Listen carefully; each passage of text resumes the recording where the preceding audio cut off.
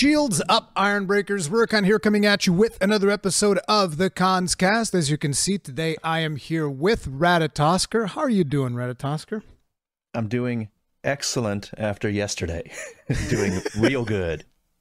I bet you are. There were a lot of things happening yesterday, a lot of stuff happening in the gaming industry as a whole, pretty much over just like 2024 has been absolutely phenomenal from a gaming standpoint, I feel like. I think it's better than last year. I think it's already better than last year. I know that sounds like a big statement, but for like the things that I care about, like it's all coming, and it's all coming at a decent time period. You know, it's not all flooding me at once in August like it was in 2023. You got nice space between everything. You know, I got Helldivers 2, and then I got Final Fantasy a month later, and then you got Dragon's Dogma a month later, and then you have the Elden Ring DLC sometime in June 21st. So it's good. Yeah, I'm happy. It's absolutely fantastic. Like I'm just curious, how do you feel whenever you see a lot of these videos that are permeating the algorithm and you see people talking about on Twitter about, oh my God, it's the end of gaming. Everything is so bad. It's so bad all around. Good God. Back in the good old days is when things were really good. Now it's all doom and gloom. I think they have a point if they're talking about mainstream AAA titles that like if you're just playing Call of Duty and maybe Fortnite and other things that have, if you're a Destiny fan, then I could see why you would think that. And if you're exclusively playing bad games that take advantage of you and try and monetize and squeeze every penny out of you, then I could see how you're doing that. But no, I think gaming's doing really well when it comes to niches, because you have access to high quality big titles, like something like Helldivers 2 or Elden Ring, that you can go and play those that are just good, but they're large games.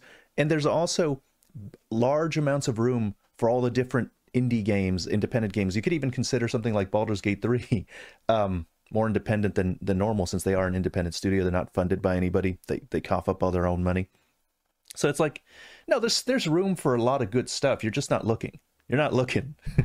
Yeah, it's just people just want to play the same game over and over and over again. And they're like, no, this is my forever game. I need to play this forever. And then, you know, they just neglect to look around them. Like I've seen so many people that are obsessed with like Suicide Squad Killed the Justice League. And I was like, bro, what? I didn't even care. That game was bad. Okay, well, too bad. It's okay. I didn't have time to play it anyway. There's so many other good things coming out. Like, let's look at some of the good stuff as well. But I do think it's important, you know, people calling out some of the bad things in the industry. It just kind of sucks that the algorithm doesn't really bring the more positive stuff to the top as well to counterbalance all of these other things. Like, I feel like if somebody outside of gaming joins the gaming discourse in 2024, they're like, oh my God, this industry is in shambles, because that's all the algorithm kind of like pushes up. But the reality is completely different. We've rarely had it this good, I feel like. And I just want to emphasize that at the start, because I feel like that is very important for people to understand. Yeah, I agree. So, today's podcast is going to have mainly two topics. We're going to be talking about Elden Ring, since there was an announcement yesterday, but the original reason why we scheduled this podcast was actually, hey, we need to talk about Helldivers 2. But naturally, since then, From Software came out and just decided, hey, you know what? We're going to release a trailer tomorrow. And I was like, damn, okay. That's cool. Looks like Zeostorm doesn't have to be depressed anymore. Thank God for that. I said, I need to see if I can convince him to do a podcast. I haven't spoken with him on Discord or anything, but I need to see, because I want to talk to him about it as well. I want to hear his point of view on this, but it'll be interesting. It'll be interesting. But I'm just happy that Zeostorm doesn't have to be depressed anymore. Like he was going through some dark times, like coping with the lack of the announcement for the DLC. So we had the announcement yesterday. There was like it was interesting to see a stream that had a 30-minute countdown timer for the actual trailer. It's almost as if everybody started stealing the thing that I started doing. Yeah. Yeah. I don't want to like take complete claim of that. Like, I don't know if anybody did it before me, but like, I feel like I kind of like popularized that strategy of being online much longer ahead of announcements. And you were online even longer than they were, weren't you? Yeah. How earlier was your stream? I'm curious. It was only like, I figured it would be 30 minutes. And I saw that part where it said that, and I was like, all right, I'm going to be there 15 minutes ahead of time. I really should have done it longer. I could have gone an hour before or 2 hours before. People love sitting there in chat and talking about the thing. They don't even need they don't need you to do anything else. They don't need you to go do some gameplay. They don't need you to pull up other videos unless it's related to the thing that you're waiting on. They just want you to sit there and talk about how excited you are about what's upcoming, because that's what they're there for. Here's the interesting thing. Whenever it comes to these events, usually when the event itself starts, a lot of people just leave. Like, they're just there for the hype before the event, which I think is hilarious. But it is something, and I think it's really cool. Unfortunately, I wasn't able to do it this time because I also wanted to see the Nintendo presentation, which was kind of like a big nothing burger, with the exception that Monster Hunter Stories 1 is coming out on the Switch, at least for my taste in games and whatnot. Other than that, there wasn't really anything else revealed there. But yeah, so... There was one thing, I don't think you'd be interested in it, but Shin Megami Tensei 5 is getting like a re-release, and they're doing a new story with that. And I guess you'll have the option to choose between the new story or the old story. And I'm like, that's actually very interesting, because the old story sucked. That was the one complaint that I had for Shin Megami Tensei 5. I'm a big Shin Megami Tensei fan, and I just thought the story of 5 was awful. Like, literally the worst I've seen from that series. And so it's a novel idea, I think, where they're like, you know what? Let's just re-release the game, charge money for it, and then let's just change the story. Just change the story. Wait, so the story is... I thought that the version that was coming out, it's Shin Megami Tensei 5 Vengeance. I thought that was essentially kind of like a Monster Hunter Ultimate Edition. No, it's like... So... You know Persona 5 and Royal? Royal, so yeah. They have, so I thought it was going to be like that. Yeah, but exactly. Then I thought it was going to be along those lines. But then I read it, and apparently you have to choose at the beginning of the game if you're going through the original story or you're going through the Vengeance version of the story. And events are very different in the Vengeance version. It's about like finding Lilith, and it's its own thing. It'll probably have connections. I mean, it'll probably still follow a lot of the same plot, but it's different enough that you have to pick at the beginning which one you're doing. So, if it's making you do that choice, I thought it has to be a little different. Also, let me just tell you something. That game is extremely brave. They're very, or maybe they weren't aware. They probably weren't aware at the time. They're just like, oh yeah, we're releasing on the 21st of June. Oh yeah, they didn't know. Nobody knew. Miyazaki is like, that's real interesting that you guys are releasing on the 21st of June. It'd be a shame. I think there's another Souls-like that is coming out around then. I think actually 2 Souls-likes, if I'm not mistaken, because I've seen the memes on Twitter earlier this morning, where there's the Erdtree, The Last Song, which that's a Souls-like. It's coming out on the 21st of June. And then that Crab Souls game, that's a crab with like a thing in his back, and that's going to play like a Souls-like. That's also coming. They better move. My recommendation is move, dude. Like, listen, when the Miyazaki train is coming, that train doesn't have any stops, okay? It's not stopping. You guys better move. You're gonna get destroyed just like friggin' Forbidden West. Horizon. Poor Forbidden West. Pour one out for Horizon. Jesus Christ. But yeah. And they're also like doing the re-release on Dragon's Dogma's release date, which is, I was like, Jesus, you just keep doing it. What do you mean re-release on Dragon's Dogma date? Dragon's Dogma comes out on the 22nd, I think, and Horizon is doing like a re-release of Forbidden West. On the 21st.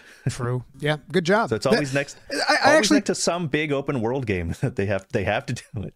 I actually tweeted about that. I was like, "You're doing it to yourselves at this point, all right? Like, what are you doing? You're gonna come out with a game on PC, and then you're gonna say, see, nobody cares about PC games. Like, no, bro, no, that's not the reason, all right? You're the architects of your own demise." But yeah, so the 21st of June date, that was very good. Like, I was super happy about it. I was like, this gives me enough time to do all of the other things that I want to do. I was so scared that that game was going to land on top of Dragon's Dogma. Dragon's 2. Dogma. I was sure. I was terrified. Dude, people in my tweets just jumping in there and saying like, "Oh, it's gonna come out in March. Yeah, you're screwed." I was like, "Damn, thanks.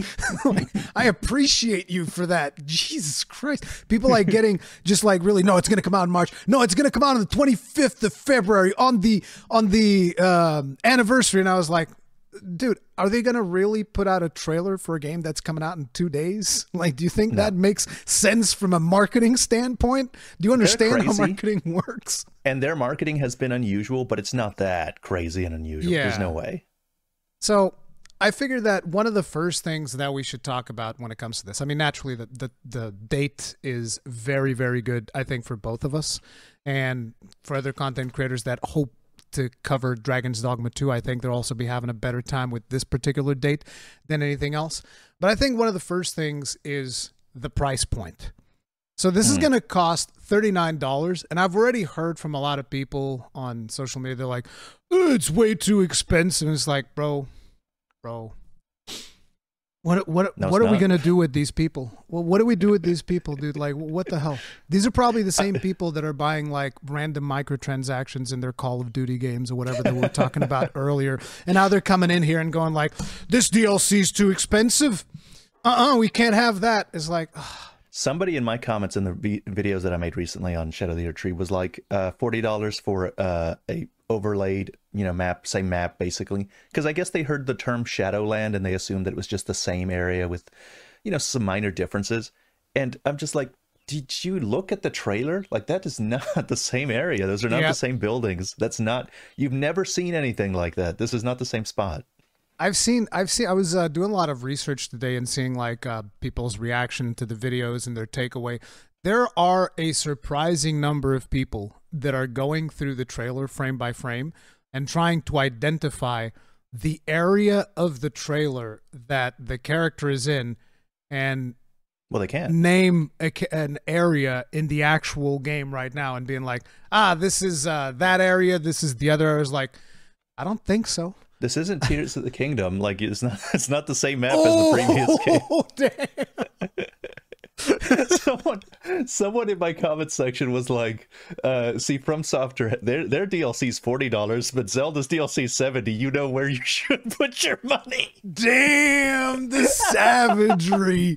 The absolute savagery. I don't want people to disrespect Tears of the Kingdom. I love that game. That game I like Tears of the Kingdom. It's just a funny joke. Yeah, but like I think that the $40 price point, I think it's fine if you are going to get a significant amount of content for it. And one of the things that you pointed out in your own video was that they've started moving away from the language of DLC. Mm-hmm. They're not calling it a DLC. They're calling it an expansion, which is definitely something much more akin to the expansions of old that we used to have with games, which to me, if that's what you're going to do, then I think the price point is more than justified. Like, we're talking about a massive area, supposedly as big, bigger potentially even than Limgrave, and Limgrave is friggin' massive. Like, I spent so much time in Limgrave. I spent no less than like probably 20 hours, probably a lot more in Limgrave first playthrough. Yeah, and the thing is, it's not even just a Limgrave. It's a Limgrave that is more densely packed. So like I got an excerpt here. I think that this was from the IGN interview where they were saying, speaking of this new land that we're traveling to, how's it structured? Is it structured in very much the same way as the lands in between, where there are legacy dungeons, minor dungeons? Can you describe it? Blah, blah, blah. And Miyazaki says, yes, we think players can expect a similar experience to what they had with the base game. This is going to be structured in a similar way, as you said, with open field maps, with large-scaled legacy dungeons. So more than one dungeon of the approximate size of like Stormvale Castle, or larger or slightly smaller, whatever, and with small to medium scale legacies as well. So we hope players will enjoy this same sense of scale and sense of adventure throughout that structure. So this is massive. As a matter of fact, they've even specifically said that from a sense of scale, this is the biggest DLC that they have ever made out of any of their titles. Right. What I find interesting is that, okay, so multiple DLCs in this legacy dungeons in this densely packed area. So and then there was another part of the interview, maybe that same interview, where Miyazaki was talking about we're trying to make the transition from open field to dungeon less obvious. So, it's very obvious once you're in Stormveil Castle. You're not in Stormveil Castle in 1 second, then you are in Stormveil Castle in the other second. But in this case, they said we want to transition you more gently so that it's more seamless. And so I think about something along the lines of Tears of the Kingdom, where you have the dungeon proper where you're running around trying to activate the switches in the dungeon. But before that, there's this entire section leading up to the dungeon that's dungeon-like. So in the sky area, there were all the boats. You jump from boat to boat. You try and get into the middle of the tornado. And I was like, okay, something like that, I think, is probably what he means. It'll look like it's part of the dungeon, but it's still technically part of the open field. And I think that's super cool. Yeah. Having that transition be more seamless is going to greatly contribute to immersion. But yeah, dude, it's just the sense of scale of the DLC, and the fact that Miyazaki specifically said in another point that this needed to be this big because that's just the way that Elden Ring is. Elden Ring is a big game, so the only way to do a proper expansion to this, it needs to be big. It can't be something like, say, the Dark Souls 2 DLCs, which were, still somewhat big levels, but we're talking about things that you could do in 5 hours, give or take. If you're taking your time and properly exploring the whole thing, it's about a 5-hour experience. In some of the cases, even less. Like the very first DLC for Dark Souls 2 was even significantly smaller than that. So the DLC for Elden Ring, not even DLC, the expansion for Elden Ring itself needs to be big just because of the sense of scale that we get from the original game, and that needs to be somewhat replicated in the expansion. There's also that I don't think people often, I don't know if people think of it this way, but Limgrave is fairly sizable. It's bigger than it looks because it's not just the starting area. It's West Limgrave and East Limgrave with the Rune Bears and the Weeping Peninsula. All of that is part of Limgrave. I saw some people disagreeing with me, but there's nothing to disagree about. You're mistaken. That's all Limgrave. Even all the way down to that castle where you fight. Yeah, Morn Castle. Yeah. That. So that's a pretty big area. That's a pretty sizable chunk of land. That's what, a fifth of the total game map size? That's pretty big, especially if you're considering how many legacy dungeons. Also, I simply don't believe Miyazaki when he says that it's a little bit bigger than Limgrave. I just think he's lying, because if you remember back in the day when Elden Ring first released, he said that Elden Ring, if you just went through the main campaign, would take you 30 hours to complete on the first playthrough. And that's ludicrous. That's ridiculous. You're not spending 30 hours in that game, no matter how good you are, and no matter how much you're trying to focus the main story. You're not spending 30 hours on a first playthrough. Yeah, there's absolutely no way. I was actually trying to find one of those quotes, but I can't find it right now because there's just too much. Oh yeah, here we go. They are larger. Of course, there are open fields as well as legacy dungeons and smaller scale dungeons. They are larger and more diverse than Limgrave in the main game. Larger and more diverse. I mean, this is a rough translation from ChatGPT of that Japanese interview on Famitsu. So yeah, take that with a bit of a grain of salt. But he specifically says larger than Limgrave, but it's friggin' massive, basically, is what we're getting at. It's going to be massive. And I think it is the price that you are paying. I think it's definitely going to be justified. I said at the beginning of my stream before the thing came out that if it wasn't $40, I was going to be deeply disappointed, because I'm taking the price point to be a reflection of the scale and the quality. Yeah. So if it had come out and it was $20, oh, you spent 2 years on a $20 DLC, that's not a lot of confidence. You don't think it's big and high quality enough to charge $40 for it. If Miyazaki's charging me $40, it's a good day, because he's giving me something worth $40. That's one of the things that I always question. Have these people ever been disappointed with like a product. I know that some people were disappointed with Dark Souls 2. I know that that is a fact. I wasn't. I still think it's the worst Dark Souls, but that doesn't make it a bad game. I still like Dark Souls 2, even though there are things in there make me a little bit, whatever, like frigid outskirts. But never going back there again, dude. That's just never going back there again. And other stuff, right? There are a couple of things in there that I really don't like, but on the whole, I still greatly enjoyed the experience. So it's like there's never been a Souls game from Software, or even a Bloodborne, a Sekiro, where I played it and I was like, man, this was not worth it. It's always more like, this is worth way more to me personally. This is worth way more than the price that I've paid for it. So the price is usually more than fair, is what I'm getting at when it comes to From Software. I agree. There are, just to throw the other, because of the nature of my channel, I have a small but sizable minority of people that just don't like Elden Ring in my channel. Of course. Because they didn't like the transition into the open world. They always liked the things to be more designed. And these are people that are like, Demon Souls was the best game, and Kingsfield was the best game before that.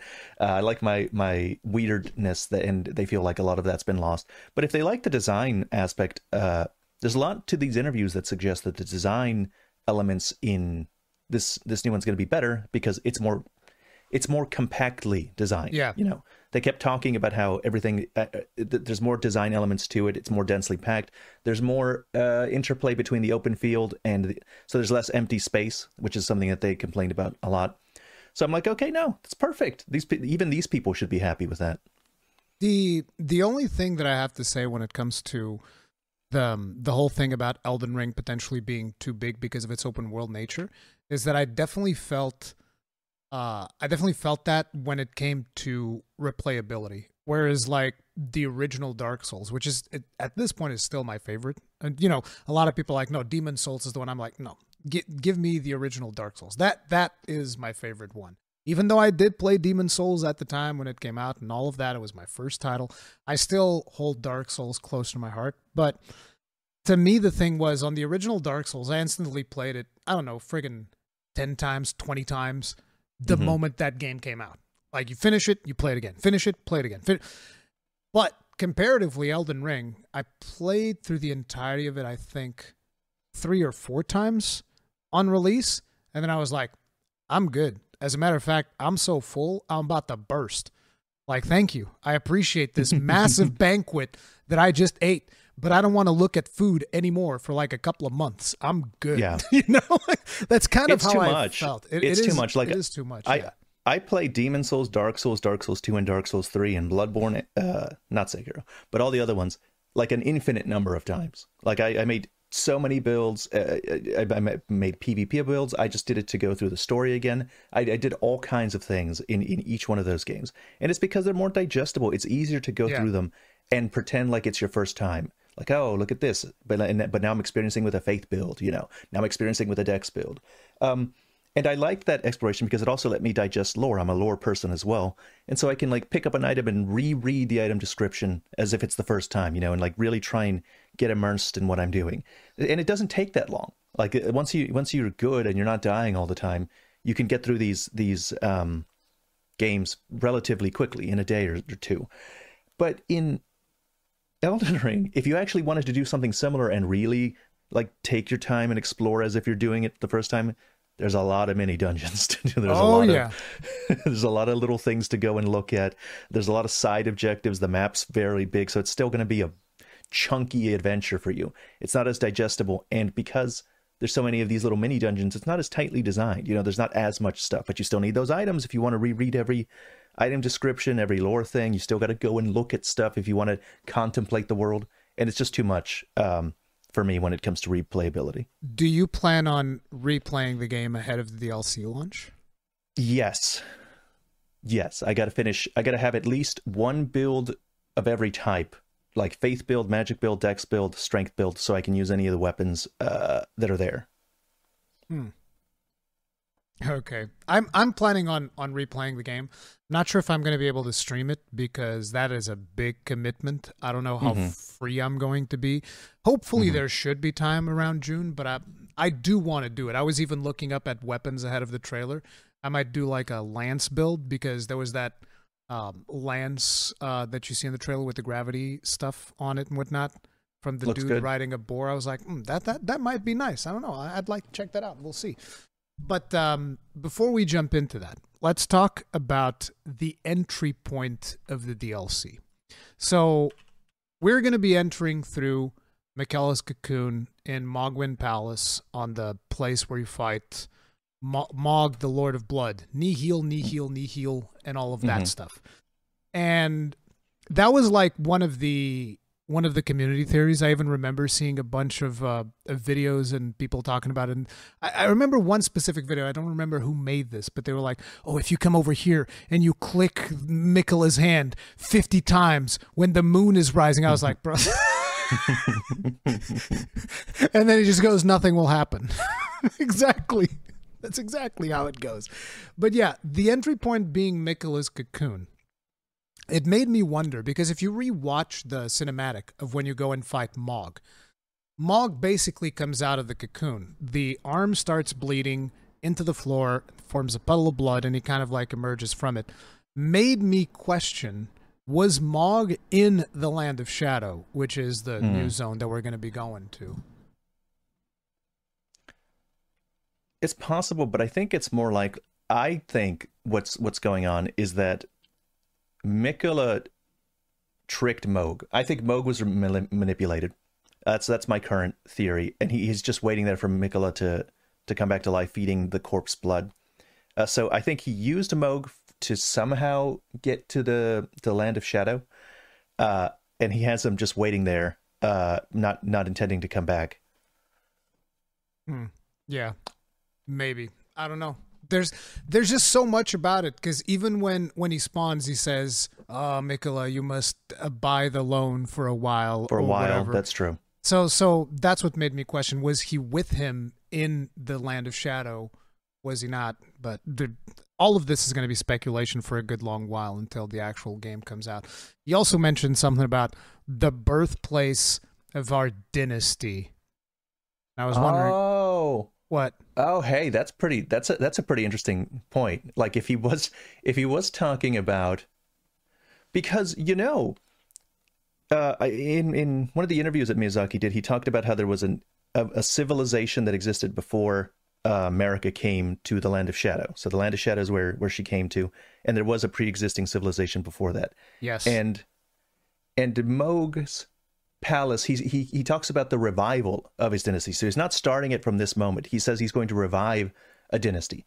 And that creature that Miyazaki was referring to, the lion dance thing, had omen horns on it. Yep. So omen horns might be related to the dynasty that Moog is talking about, because omen blood is connected to the Mother of Truth, which is connected to Moog. So that's actually pretty interesting. That I could see that being a thing. Yeah, there's like, I can't wait for all of the people that are way more knowledgeable about the lore to start diving into stuff like this. I think we're going to be seeing a lot of videos about all of this stuff because, again, I'm not super knowledgeable about this. I just went through and I was like, so we go through here. Let me see that cinematic again. Let me see what's going on.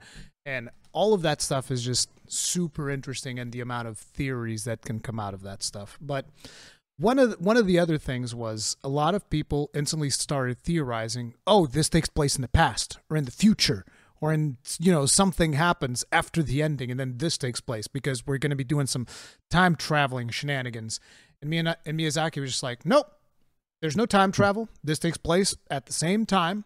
It's just a separate landmass. And I think the main reason why they even made it a teleport is just for development convenience, so that they don't have to manually link together the maps, because that would probably be a pain in the ass because they've designed the whole landmass and all the thing was done. And it's like, oh, now we have to put another landmass in here and make it make sense. It's not going to make sense. And they obviously didn't want the repeat of you remember Dark Souls 2 when you go up the elevator and suddenly you're in a lava castle in the sky? Mm-hmm. You don't want something like that. So let's just teleport, and we're going to justify it through lore somehow that this land was disconnected for some reason. But fundamentally, everything is taking place at the same time. It's just a new zone, the Land of Shadow. And he said that it's like, I think it's funny that we're always every DLC that comes out, it's like time travel. That's number one speculation. Everybody's like, we're going back to the past. I've seen that a trend ever since Dark Souls 1 when he did it in Dark Souls 1. We're going to go fight Radahn in his prime. We're going to fight Melania in her prime or whatever. And then the same thing with Dark Souls 3, Nameless King in his prime. That's what we're going to do. And I'm just like, that's never happened. That happened one time.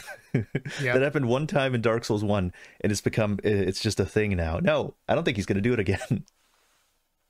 So we are going to be able to seamless travel back and forth, but it does involve some type of teleportation. Now, one of the things that I was wondering, and I don't know, maybe you've seen this better in some interview or something, will we be able to just travel from grace to grace, or do we have to go to... Oh, no, yes. From grace to grace, travel between the two areas. Okay.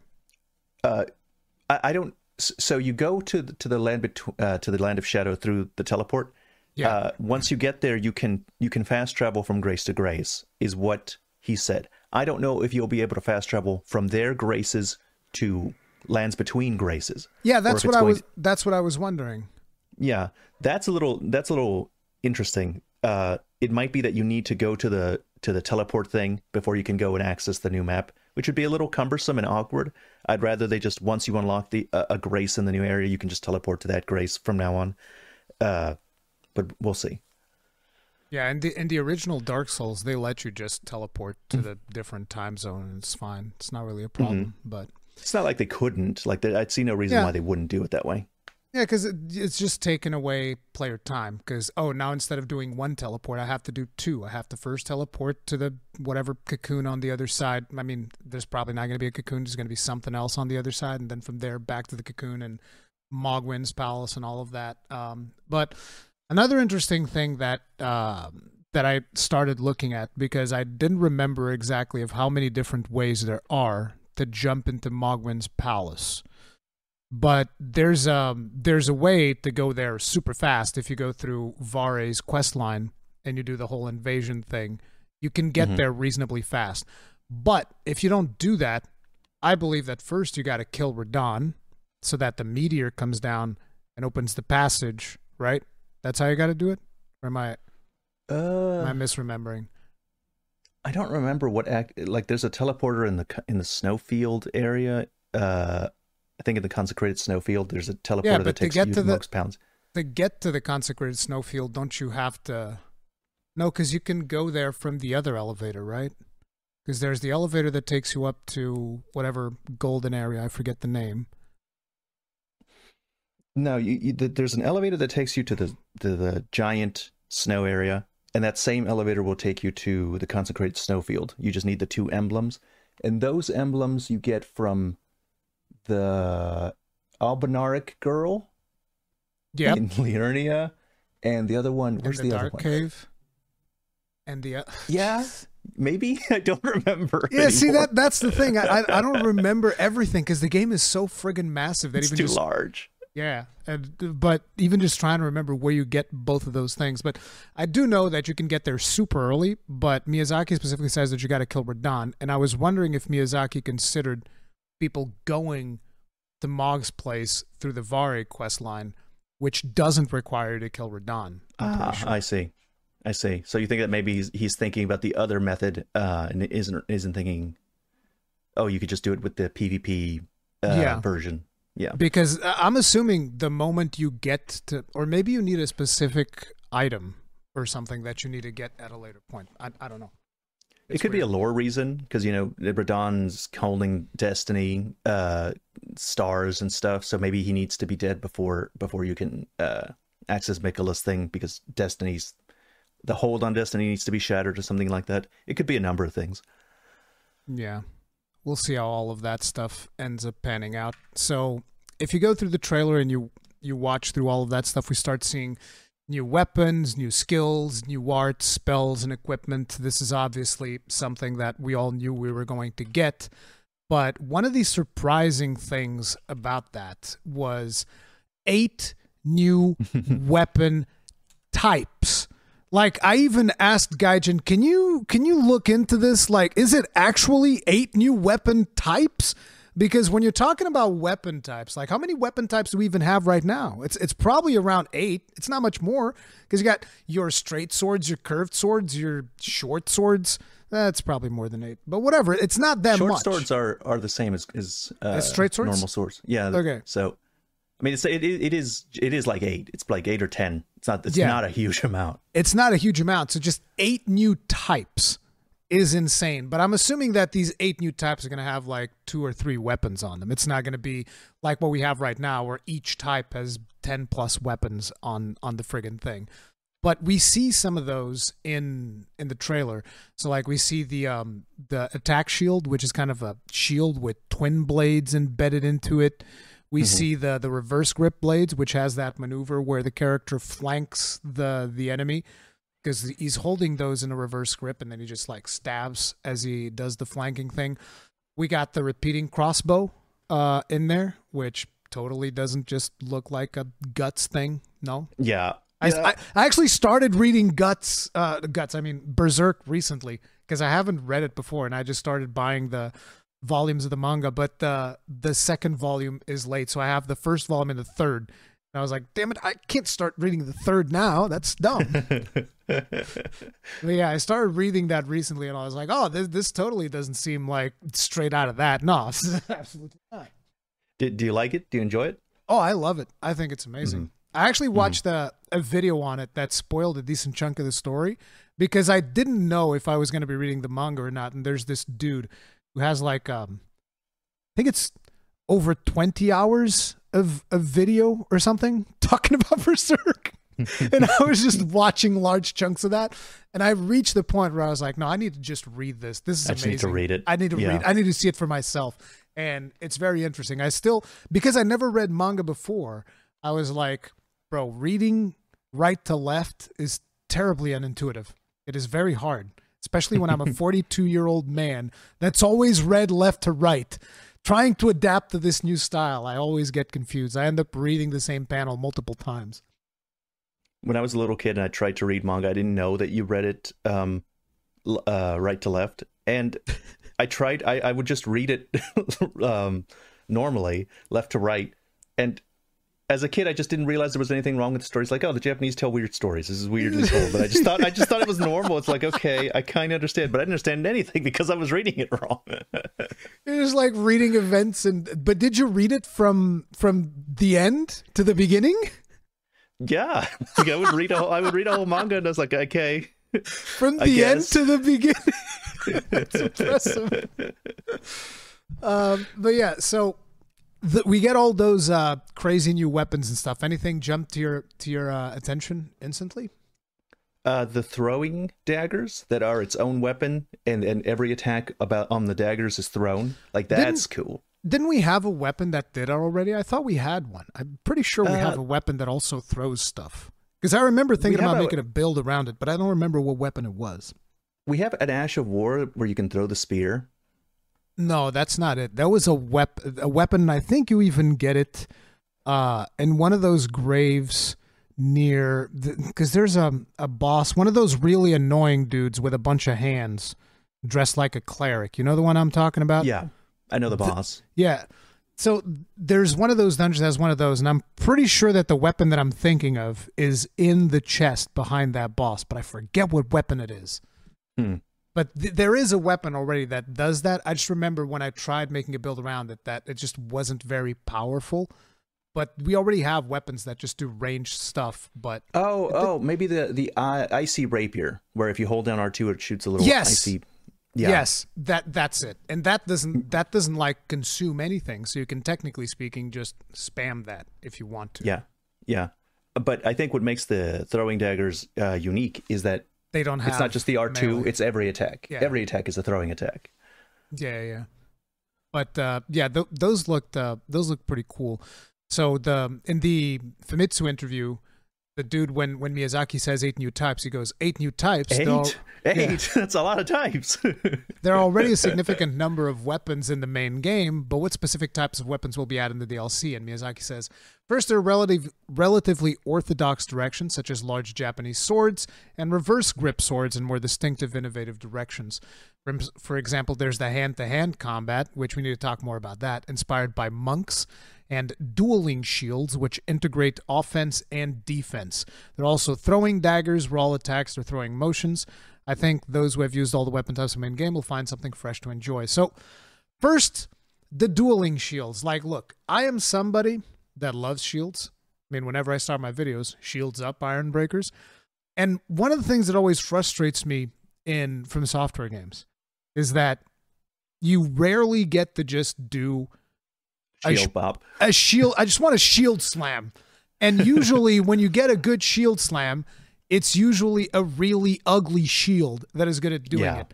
Like, for instance, I was actually watching one of my videos where I was using the fingerprint shield to deal damage.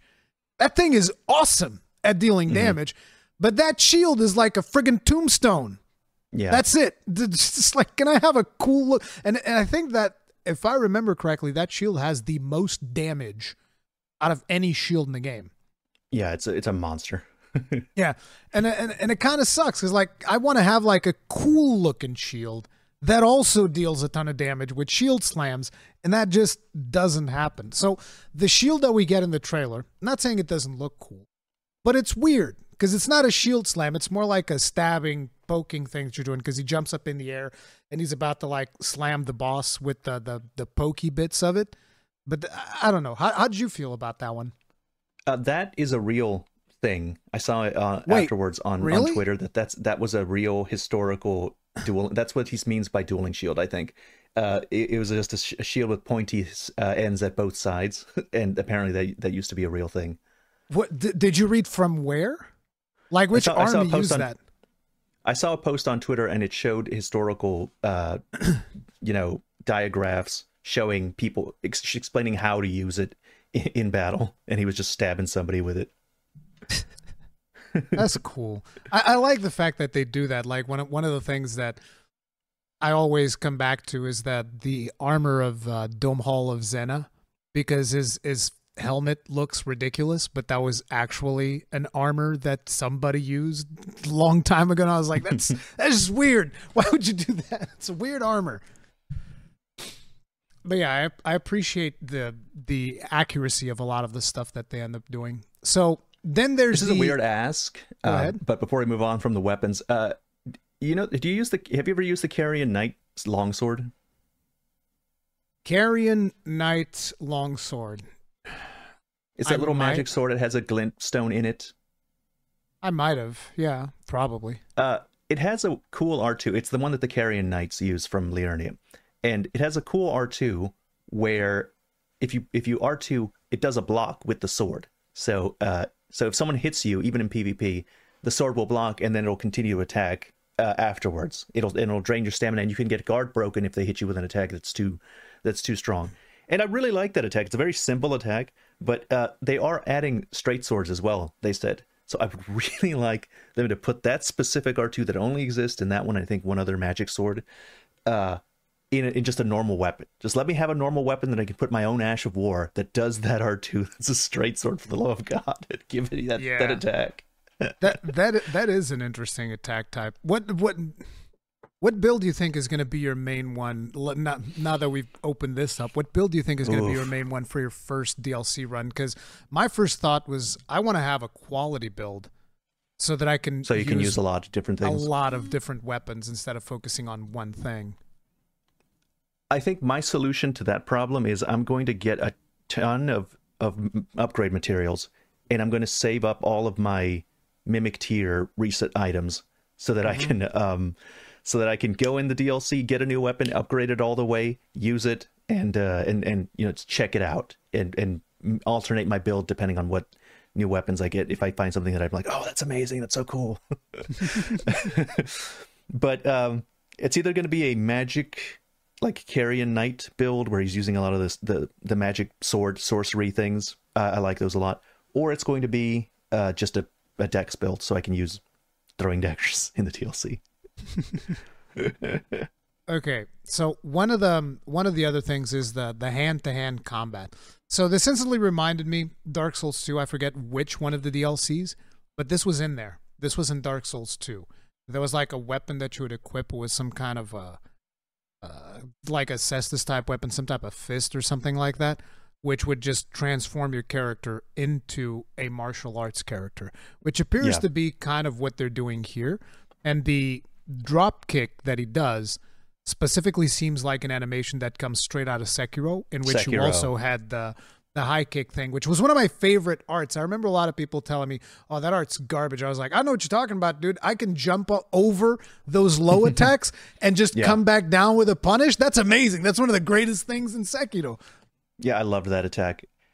It's cool because like Elden Ring is kind of famous for its good hitboxes when it comes to like animation. So sometimes you'll get like clips that people post and they go for a low swing, but the character animation isn't down there because of some reason, or like it'll stab and it'll just go through its arm or something and not hit him because the arm isn't getting hit. So it's very tight, precise hitboxes that you see sometimes in clips. So I could totally see some incredible footage of people like doing low sweeps with a sword in PvP and the guy dodging over it and smacking him with the hand-to-hand combat kick. But that looked really awesome. I'm very curious to see what that is going to be like. Did you see I mean, obviously you did see it, the dude throwing the big explosive pot?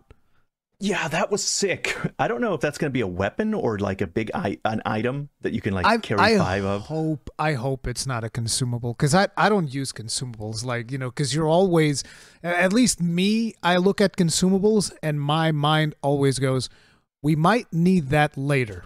So we should absolutely, fundamentally never use it because we might need it later. I'll be on the final boss of the game and I won't use the items because I might need them later. You never know. The only thing that the only reason I might not want that big pot as a weapon is because how are you going to fight with that? Like, are you going to swing it around in normal attacks and then the weapon art is you throw it and then you get another one? Is that going to be the way it works? I wouldn't mind swinging a big pot around. I can throw it and then it explodes things. I don't know. Who knows what it could be? But I hope it's something that can be reusable rather than something that is just consumed, because that is not going to be as fun, I feel like. Do you use pots in Elden Ring, like throwing pots? Because those are kind of consumable, but also reusable because the actual pot doesn't that you use to craft it doesn't go away. No, I didn't use that a whole lot. I mostly used like specific weapons with weird movesets. I remember that one of the builds that I was working on, which I think was then brutally nerfed, was the sword of that dude that invades you all the time, the barbed sword, whatever, I forget what his name is. But you can get his sword, and I was like, I'm going to make a build just for this, and it has like all those weird stats in order to do the little spinny thing that pierces and whatnot. But I think that by the time I got around to it, the weapon was just not that powerful. A really good weapon, though, was friggin' Ricard's sword. Ricard's sword was a beast. In Dark Souls? No. No? The snake guy. The snake card. Snake Ricard. guy. Ricard. Okay. Ricard, whatever. I'm Portuguese, man. I was thinking of Prince Ricard in Dark Souls 1 that has a little rapier. No. The big flaming sword of Ricard. Right. So that one, because it's got the lifesteal and stuff. That was the stuff that I would usually try to go for. I wanted to do that shield that had like a gun on it, but that thing was kind of not fantastic. It's not great.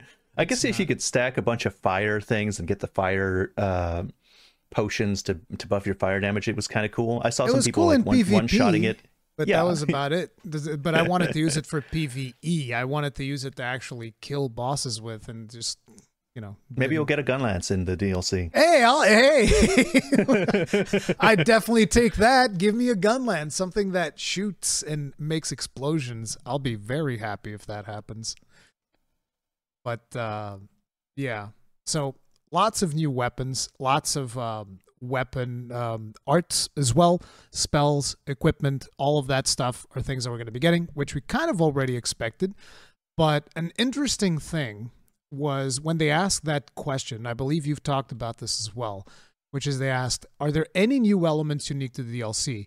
And Miyazaki talks about this really weird thing. System-wise, there are level-up elements exclusive to the DLC. You can think of it as something similar to the attack power in Sekiro Shadows Die Twice, where there's an attack power that's only effective in the DLC's field, separate from traditional levels. This was prepared for the sake of freedom and challenging threats, making it easier to experience things like, this boss is tough, so let's explore elsewhere, get stronger, and then come back at high levels. On the other hand, by limiting increase in attack power, you can also experience challenging threats at lower level. This was really weird because I even asked Gaijin, like, can you take a look at this? Like, what is this? What is this even saying? And he's like, well, it's pretty much what you have in the translation. I was like, but this doesn't make sense. I think I got it. I was thinking about it all night because I posted the video late last night and I just couldn't sleep. It's like, what does that mean? What does that mean? So I was thinking about it all night. And I think I have it. I understand what it means now. It might take me a little bit to backstory. I've always said that the problem with these DLCs is that they're suited for the end game, and so they're expecting you to be at end game level. If you decided to stop leveling at the point that you've decided to stop leveling for that new game, so 120 to 150 is what I'm expecting, and your weapons is at max upgrade level. There's nothing to upgrade anymore. You're just going to go into these DLC, and any upgrade materials that you find, you're not really going to use them because most people are going to go in there prepped. The DLCs in the past have historically been harder than the stuff in the base game, so people are going to be prepped for them. They go in there, and then what ends up happening is they don't experience the feeling of upgrade. You know, that's a big progression, part of a progression, of the game. So they go to these new areas, and they don't get to experience getting stronger. They're the exact same amount of strong when they get in as when they get out, apart from, maybe they found a weapon that they like better, whatever. So I was like, well, they got to do something to fix this. I think this is a bad thing. And I threw out the idea before of like maybe add another tier to upgrade materials. The DLC might have upgrade materials that lets you get your weapon to like plus 15, plus 20, something like that. And everybody thinks that's a bad idea. It is a bad idea. And the reason it's a bad idea is because, well, then what about the people in the base game? What about PvP? You're going to have people with plus 20 weapons when the people in the base game can't get up that high because they don't have access to the DLC and the DLC materials. And so this, I think, is their solution. They're going to let you experience progression, and they're going to do it in a way similar to Sekiro. In Sekiro, you could fight these minor bosses, and they'd give you like pearls or something, and if you get 4 of them, you can increase your attack power. And so I think that's what it's going to be like. There'll be a way to increase your power in the DLC that will be effective only for the DLC area, that won't affect your power in the regular area. So it's a method of tackling the DLC even at a low level is what he was talking about in the last phrase that I misunderstood. So even at a low level, if you wanted to, you can go there and use the DLC progression system alongside your leveling to get up to par. Or if you're already at the level that you want to be, your progression will have to do with the extra offensive power that you'll get from the DLC area. The only thing that I could think of was there's like 2 things that come to mind when he brings up the example of Sekiro and progression in Sekiro. I didn't remember this attack power thing. It's been a long time since I last played Sekiro. But 2 things that came to mind were, how you have that skill tree that allows you to get the different attacks, like the high kick and all of this stuff, right? That's a skill tree in and of its own. So I was thinking, would they have like specific war arts to that? Or you have also the tools, I forget what they're called, the trick, is it trick arm that they called it, that you could replace, and you'd have the axe, or you'd have the fireworks. Prosthetic arm, yeah. The prosthetic arm, yeah, that's it. So with that was also something that you can add, and for certain bosses, it could actually trivialize certain things, like, what was his name? Genichiro? The horse guy? Was he Genichiro? No. Genichiro, the horse guy was Gyobu. Gyobu Masataka Oniwa. Yeah, that's what I was like, my name is Gyobu Masataka Oniwa. So, like, for that guy, if you have the fireworks thing, it kind of trivializes a lot of the fight because you can just fireworks the horse and the horse, like, staggers and whatnot. At least that's what I remember from that. So I was thinking maybe there would be some upgrades in the vein of that, which he just loosely translated to attack power. But what you said actually makes way more sense. Just have a different progression system in there, almost like instead of you having, you know, the shards and stuff that you use for your weapon, you just have something that increases your stats permanently in the DLC. That might be what you end up getting. And it does make sense. It's like a shadow power for the lands of shadow, and that's what you get. Yeah, I think it just sounds great. Like it's exactly like the thing I like about video games. People are always asking me, "Well, what do you want in this? You know, what do you want in this DLC? What do you want in these games?" And the right answer, as far as I'm concerned, is I don't know. I want them to come up with something I can't come up with because I'm not the game designer and Miyazaki's better than me. Yeah, exactly. People ask me that a lot as well. Like, well, what do you want from software? Do you want Bloodborne 2? Do you want Dark Souls 4? It's like, no, I want the next thing. And whenever it comes to DLC and stuff, well, what would you really like to see in DLC? Even with Monster Hunter, what monster do you want to see in the next Monster Hunter? I'm always going to say Genran and Duranran because I haven't fought those in a long while and I miss those fights. But other than that, it's like I want new monsters. I want the next thing. I want them to come up with something new and more interesting. What system would you like to see changed? I don't know. I want them to make something new that is cool. That's what I want. I want cool things. I'm not the one who's going to be creative when it comes to developing video games. Otherwise, I'd be a video game developer. Like, with the exception of my excellent design of the magnetic hammer, which it would be the best weapon that we could possibly have in Monster Hunter. But, you know, it is what it is. So, didn't we have a magnet spike in Frontier? Yeah, there's a magnet spike in Frontier, which is exactly why the magnet hammer makes sense. They've already opened the door. You see what I mean? People call me crazy. They're wrong. I'm 100% right. They've already opened the door with the magnetic spike. But yeah, so on top of all of this stuff, we are getting 10 new boss fights. He says at least 10 new boss fights, so there's probably going to be a couple more. Some of them are going to be optional. Like, what do you think about the number of boss fights? It depends on what they mean by 10 new boss fights. If they say 10 new boss fights and they mean 10 new big bosses, you know, something along the lines of like Margit, at least. Like that's the lowest tier, something that's as designed as Margit, 10 of those. Oh, that's fucking wonderful. That's incredible. Like, that's good stuff to hear. But if they mean 10 ulcerated tree spirits, people going to be angry. Ooh, not going to be mad. Like, I think that's what they're talking about. When they say 10 new boss fights, I expect it to be 10 new bosses with their own mechanics and stuff. And then you're going to have like a bunch of the other lower tier bosses that you face off against in the dungeons that sometimes are even just like, oh, this is an NPC that you fight. He's just a little bit beefed up right now, and he's got like 1 or 2 new attacks or something like that. Yeah. Also, I don't want to see those dogs anymore. Okay, I'm done with the dogs. I don't want the dogs or cats or whatever the hell they are that just slam down. I'm done with that. Okay. The crows too. What do you mean crows? Which crows? The crows in Caelid. Oh God! Oh no! No, dude. I don't want to fight those things again. I don't even want. Listen, I'm not even going to Caelid in my new playthrough. All right, I'm just gonna go do the Vari quest line. Skip that part. Yeah. Screw that place, dude. That place is terrible. But yeah, how do you feel about ulcerated tree spirits? Because I think I like them, even though everyone seems to be tired of them because there's 15 of them.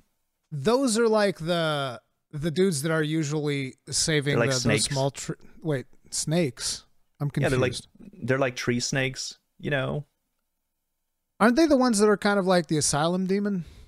No, those are just the tree spirits. The ulcerated tree spirits are like the ones that writhe around and they like try and grab you. No, I know what you're talking about. The ulcerated tree spirits. I mean, I feel like I'm kind of neutral on them. I don't think that they were. I mean, I might just be misremembering it, but they gave me a little bit of trouble, but they weren't like super unmanageable once you understand how they work.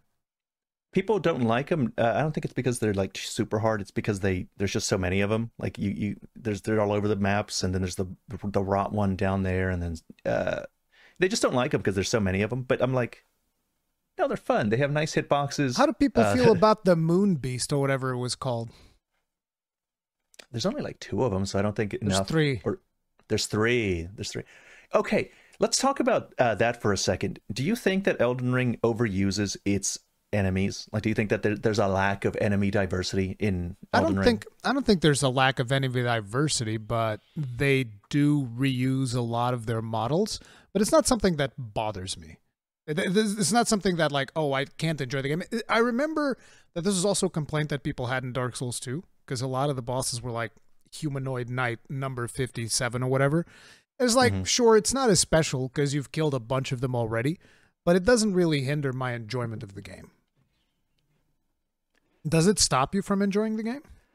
No, the problem is that I don't agree that there's a lack of enemy diversity. Yeah, I don't think there is. I don't think there's a lack of enemy diversity. There is maybe a case to be made on reusing the same enemy models one time too many. Maybe that could be something. Yeah, I could see that. I could see something like that. But like when I try and think of anything comparable, like any open world game that's at least even a little bit similar to Elden Ring, I have to say I think it has the most enemy. Like what's the other biggest open world game that people are always comparing things to? It's probably be Breath of the Wild. Breath of the Wild's enemy diversity doesn't exist. There's no enemy diversity. There's 3 enemy types in Breath of the Wild, maybe like 5 if you want to include some other things. You're exaggerating a bit, but I get it. Am I? Hang on, I'll count them. Like moblins, little smaller moblins, Lizafos. Those are the 3 main enemy types. Then there's the little bats, and I'm not counting the skeleton versions. Those are the same thing. What about the big dudes, the Cyclops? You just count those as big moblins? Fine, those are the 5. There you go. And then they just different colors depending on their tier. You know, yeah. It's just like, and then I get the wizard foes, but you get the idea. Like they've got a sad amount compared. It's not even that I'm unhappy with it. Like that's not exactly what I'm saying. But Elden Ring has in the first area like just so much stuff, like a huge variety of things compared to something like Breath of the Wild, even in compared to something like Dragon's Dogma. You know, Dragon's Dogma has a pretty wide enemy variety. Like that's one of the things it's known for. It's interesting because there's people that probably don't think that because they did Dragon's Dogma. Because I even remember somebody telling me like, "Oh, I played through the whole game. There are almost no bosses to fight." I was like, "What? What?" Like I was blanking. For those of you just listening to the audio version, I was like, "What do you mean?" The thing is, a lot of those bosses, if you actually think about it, they're off the beaten path.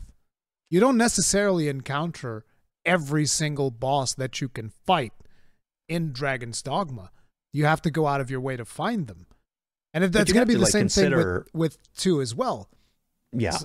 With the Sphinx that apparently, some people are just not going to see the Sphinx. Never going to find it. And apparently the Sphinx is a one-time test thing. I've heard. I don't know if this is true, but I've heard that it's little questions that it gives you. You get one shot at answering those questions. You get it wrong, too bad. That's it. You messed up. Like, damn, that's some balls. Balls on game design.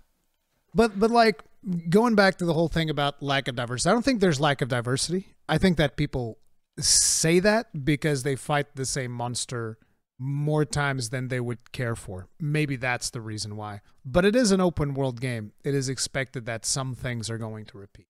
Is where I'm at. What's weird is that I see that criticism in Elden Ring when I don't see it in other popular open world games like Ghost of Tsushima. A lot of people like Ghost of Tsushima. Are you telling me that doesn't reuse the same enemy type way more than Elden Ring? I think the problem that we have here is that From Software has been so successful and they've set the bar for what is a good video game so high that when they take one minor shortcut, people are like, it's garbage. This is unacceptable. Like, people are just so used to the gourmet experience that whenever there's like a minor thing, it becomes massive because they're like, I know you can do better than this. What do you mean? So I guess that might be where people are coming from. But yeah, no, I've never really. I don't think I've had any issues with that specific. You remember? Problem. You remember the problem people had with its user experience back in the day? There was like Ubisoft devs that's talking about the hilarious. user experience. That's hilarious with the UI, and it's funny because we recently, a while ago, before the release of Suicide Squad, we had a screenshot of what the UI was going to look like, and I'm not sure if you've seen it, but good Lord, that thing was atrocious. And I was like, hey, I'm gonna need the input of those people that were upset about Elden Ring's UX. I want you to talk about this. Can we get that energy in here? Let's see you guys commend this friggin' almost fully modded MMO looking UI on this game. it looked like the that one meme that people had when Elden Ring, if it was made by Ubisoft, and it was that one meme where it's just cluttered. There was no battle pass on the side. I think it had more than that even. It was insane. And this was an official UI. It wasn't a meme.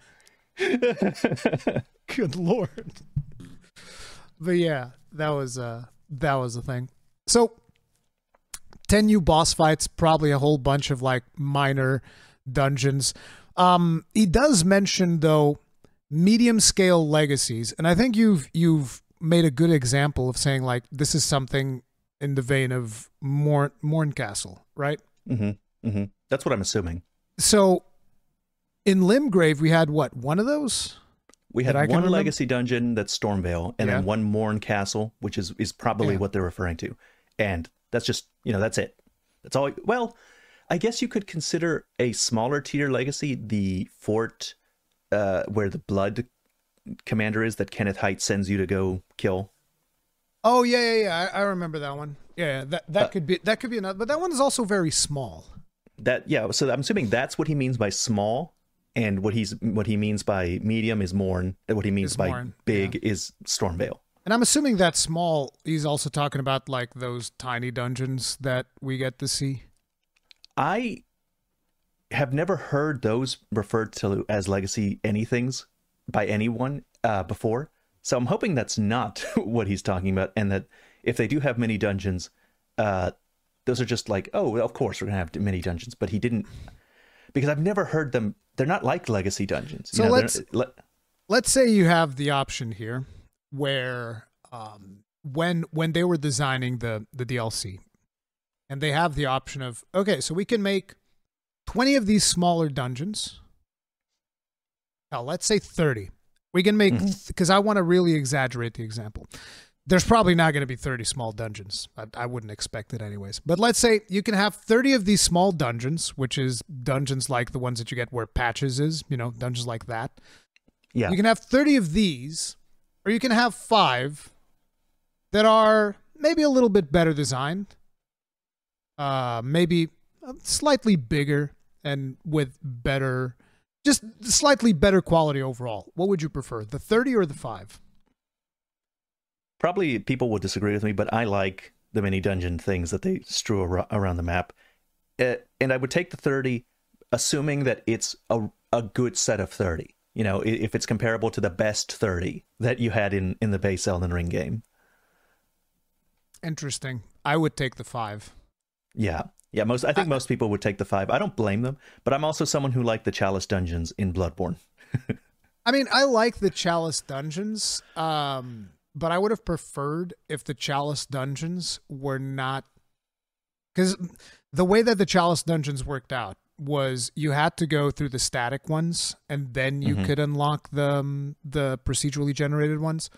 And I wish that they were procedurally generated from the get-go. I feel like the system was too convoluted, the way that it worked. Yeah. I was like, no, just give me Diablo dungeon generation in Bloodborne. That's what I want. And if it worked like that, I think I would have liked it way more than the way that it worked, because there were just so many of the static ones. There were just so many of them that I was like, well, I've done like 50 or so of these static ones. Do I even want to go and do them randomly? It's like So I would. I never did any of the. But like, what's the difference really if you had never experienced the static ones. Like, what do you care if it's random or static? Because I would want to farm the same dungeon to progress to the other one. Oh, I see. You see what I mean? Like I would want to get, okay, so you have to farm this dungeon a certain amount of times in order to then be able to access this different tile set for this other dungeon. And then you farm this one a bunch of times. And because of the way in which the progression worked, I was like, well, I'm just doing static dungeons. Like I still liked it, but it wasn't as interesting to me as I initially expected, because I remember when I was reporting on the Chalice dungeons for Bloodborne at the beginning, to me, that was a major selling point of Bloodborne. I was like, bro, this is Diablo dungeons in my Bloodborne game. This is going to be amazing. But because of the way that progression ended up working on them, I was not as interested. I just wanted random dungeons, basically. But yeah, that's a lot of the content that we're going to be getting in there. Naturally, there's going to be a brand new poison swamp. Because of course I think it's going to be is. Deathblight. I think it's going to be a Deathblight swamp. You can see in the trailer that it kind of looks Deathblighty. And I'm like, okay. The yellow stuff in the ground. Yep. That's some There was a reporter that asked him, Miyazaki, why do you love poison swamps so much? And this was a while ago. And he's like, I guess I do like poison swamps. I never noticed that. And then in this latest interview, he's like, yeah, apparently I like poison swamps. I didn't realize it until after I made Elden Ring, and I was introspecting on it. I was reflecting on that while I was making this latest poison swamp. And he's like, so I hope the players will be able to feel that reflection when they're. And so I look at the Deathblight, and I'm like, this bastard, whoever that journalist was, has awakened something in Miyazaki. The swamps are going to be worse from now on. It's going to be amazing, dude. You're going to enjoy that Deathblight swamp. You know you will. It was funny. Yeah. I was watching Quaylag's video on this, and she was excited for it. She was like, oh, I love the poison swamps. It's amazing. I was like, God damn. Why would you do this? I still don't think they have topped the original poison swamp of Valley of Defilement in Demon Souls. Dude. That was the best one, and they have never gotten as close. I'm not sure if best one is what I'd call it, but sure, fine. It was something. I like Blighttown, unironically. Really? Okay. Yeah. I mean, I do too. Probably the first couple of times I went through there, probably didn't like it that much. Very frustrating. But once you understand the layout of it, it's not that bad. I remember running through Blighttown both in reverse and in the... Well, I say in reverse. It's actually intended order. To me, the order that I would go through it normally is actually the reverse order, which is when you get the key. You go through the area and you along the ruins and all that stuff. That is the actual reverse order to go through Blighttown. The proper order is coming through the sewers. That is the intended order. Yeah. But the intended order is terrible. It's a nightmare. It's really hard. It's really hard. It's a nightmare. But yeah, both in those orders, both normal and reverse. I like them both now that I understand how it works and I get all the items and all that stuff. I like it. I always go through there and it's pretty nice. It's a nice place. Blighttown made me a bad person for how fun it is to invade there. I did nothing. But in the early games of Dark Souls, before anybody knew anything, even me, I didn't know anything about how balance worked. I would do nothing but invade Blighttown. I wouldn't even progress the story until I ran out of like the cracked red eye orbs that I had. I mean, that was the thing though, because even in internal QA, that's what people would do. They would invade in Blighttown because it's one of the most annoying areas to invade in. And that's why you have the NPC down there, Mildred or whatever. That was because that's where the developers would invade. So they were like, oh, we should just put an NPC in here to invade so that mess people up. Man-eater Mildred. I would use the force miracle thing to like push people off the side of the ledges. People do that. People used to do that a lot in, what's it called? Sense Fortress. As well as and Orlando as well. Wow, because if you stack enough armor, like you can survive a hit, and if you trade and you're using force, you can knock them off a ledge. It was so great, dude. To this day, Sense Fortress is probably still my favorite from Software level. I have a really fond memory of this one viewer of mine who invaded me in there. I always like to bring this up because it's beautiful. So I'm live streaming. This dude invades me in Sense Fortress. I still remember his name. His name was Total Halberd, which I think was a reference to Total Biscuit. but he would play like characters with halberds, so he'd call himself Total Halberd. And he invades me, and where does he sit? You know the area after the pendulums at the top? Yes. Because you have like the archers shooting at you, and then he's sitting on the other side of all the pendulums waiting for me. So basically what I do is I just sit next to the thing, the area, in an area where I'm safe. The archer can't hit me, and he's not gonna, risk crossing over the pendulums. And I just sit there for a while, and I'm talking to chat, like I make it seem like I'm a little bit distracted because I'm talking to chat and all of this stuff, and he's just sitting there waiting for me, right? And then because there's a bit of a stream delay, I just book it. I just run right through. I run through all of the pendulums, and and he's not reacted yet because he's just like sitting there waiting, so he's getting bored, right? So he doesn't even react. I run through the whole thing, and the second I run through the whole thing, I turn right, and there's that trap that shoots 3 arrows at you. Yeah. So I just like run through, hit the trap, keep running, and he dies to the arrows. Perfect. I was like, oh, this is beautiful. I love this place. I run Sen's Fortress, son. I live here. This is my spot. So yeah, I love that level. Big fond memories. This is why I like invading. I like to give people memories like that. Like that's you wouldn't have that memory if someone didn't invade you there. Yeah, exactly. You wouldn't have that the fondness. Which is why, dude, I really wish I cannot emphasize enough. We've talked about this before. How you can't really get invaded organically in Elden Ring, which is stupid unless you're doing co-op, which sometimes sucks for the people that are invading as well. I mean, some people look that particular challenge, right? They want to do the 3v1s or whatever the hell they want that. But a lot of people just want to invade and have a good time. And it's like, I don't think that you can't opt out of invasion. Like, I don't need the game to be always online. Like, if you don't want to be invaded, you can just, pull the plug on the console, whatever, play offline. There's just straight up an option to play offline. So you're never going to get invaded by another player. But I really wish that we could go back, and I want them to make it easy because, like, for instance, in Dark Souls, it's not easy for me to remain in an invadable state. I have to consume resources to remain in an invadable state, which sucks because it's like, bro, I'm wasting my humanity on this. I need this to level up my bonfires, and I understand you can get tons and tons of humanity. You can farm the shit, sure. Fine, whatever. If you don't know or not in a place to be doing that, then it it's costly. It sucks. So it's like, I want to have that experience, and I really wish that they would give us a mode to do that. Like, it can just be something like one of those fingers, and you just hit the finger, and it's like, okay, from this moment onwards, you can always get invaded, and then give the cooldown that we used to have, which I think is like 5 minutes or 10 minutes between invasion or whatever, something like that. Yeah, that's the problem. People are like, use the dried finger or whatever. What's it called? The Taunter's Tongue.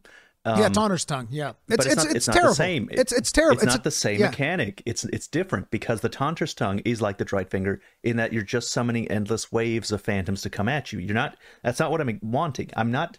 I would like to be surprised. I would like it to happen, and then some cooldown happens, and then they can come in after a certain amount of time. Like, I just want it to work how it did before, basically. And I would be, if I have to opt in, I'd be happy to. I actually think interviewers are wasting their questions because Miyazaki answers the questions, and sometimes he gives you way more information than you asked for.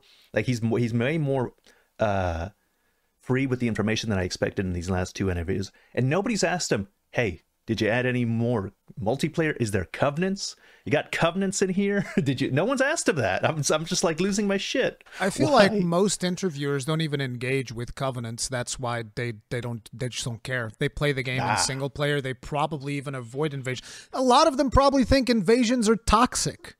Yeah. It wouldn't surprise me. People look at, invasion, such a toxic. This. As a matter of fact, nowadays, I wouldn't be surprised if some people would see this as a form of harassment. It's like, this player invaded me and then he killed me. I never felt so violated in my life. I have seen a shocking number of people compare invasions to sexual assault. Dude, I have seen a shocking number of people. And anyone that does, I bet you, I'm willing to bet you if you bring any PvP YouTuber that does Souls invasions 100% will tell you that they've had comments telling them that they're basically rapists.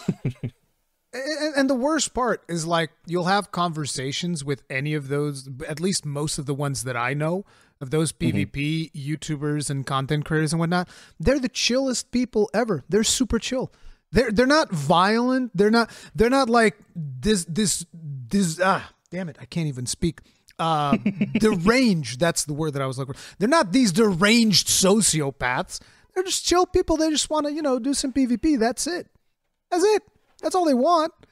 And the interesting thing is, there are people like you and me where we want to get organically invaded. Like in my case, I suck at PvP. I've always said it. I've never taken Dark Souls PvP seriously, but that doesn't mean that I don't appreciate it. I like getting surprised. Like we've said, like I love the idea of organic invasions, and Elden Ring just doesn't have that. It just doesn't have that at all. There's no organic invasions in Elden Ring.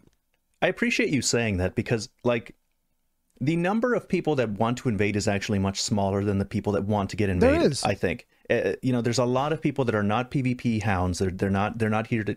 And the problem with this current system that we have is that it has filtered out only the really good people to be invaded, because they know they're going to deal with 2 people at a time, or at least all the tryhards are going to be doing it. Like where before, if you got invaded, it could be someone that sucks because they're just trying it out. It could be somebody that's not that great because they have a shot of it not being 2v1 or 3v1. There's a possibility of that in the air, and so people were more encouraged to invade back then.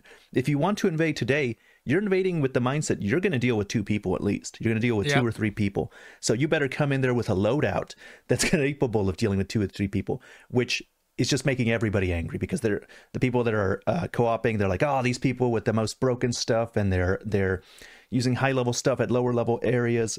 And the people are like, well, I have to, because you're bringing your level 700 Phantom friend here with 15 Estus Flasks at level 30. And so everybody's angry at each other. And I think that this current system is fixing a problem that in a way that's making it worse.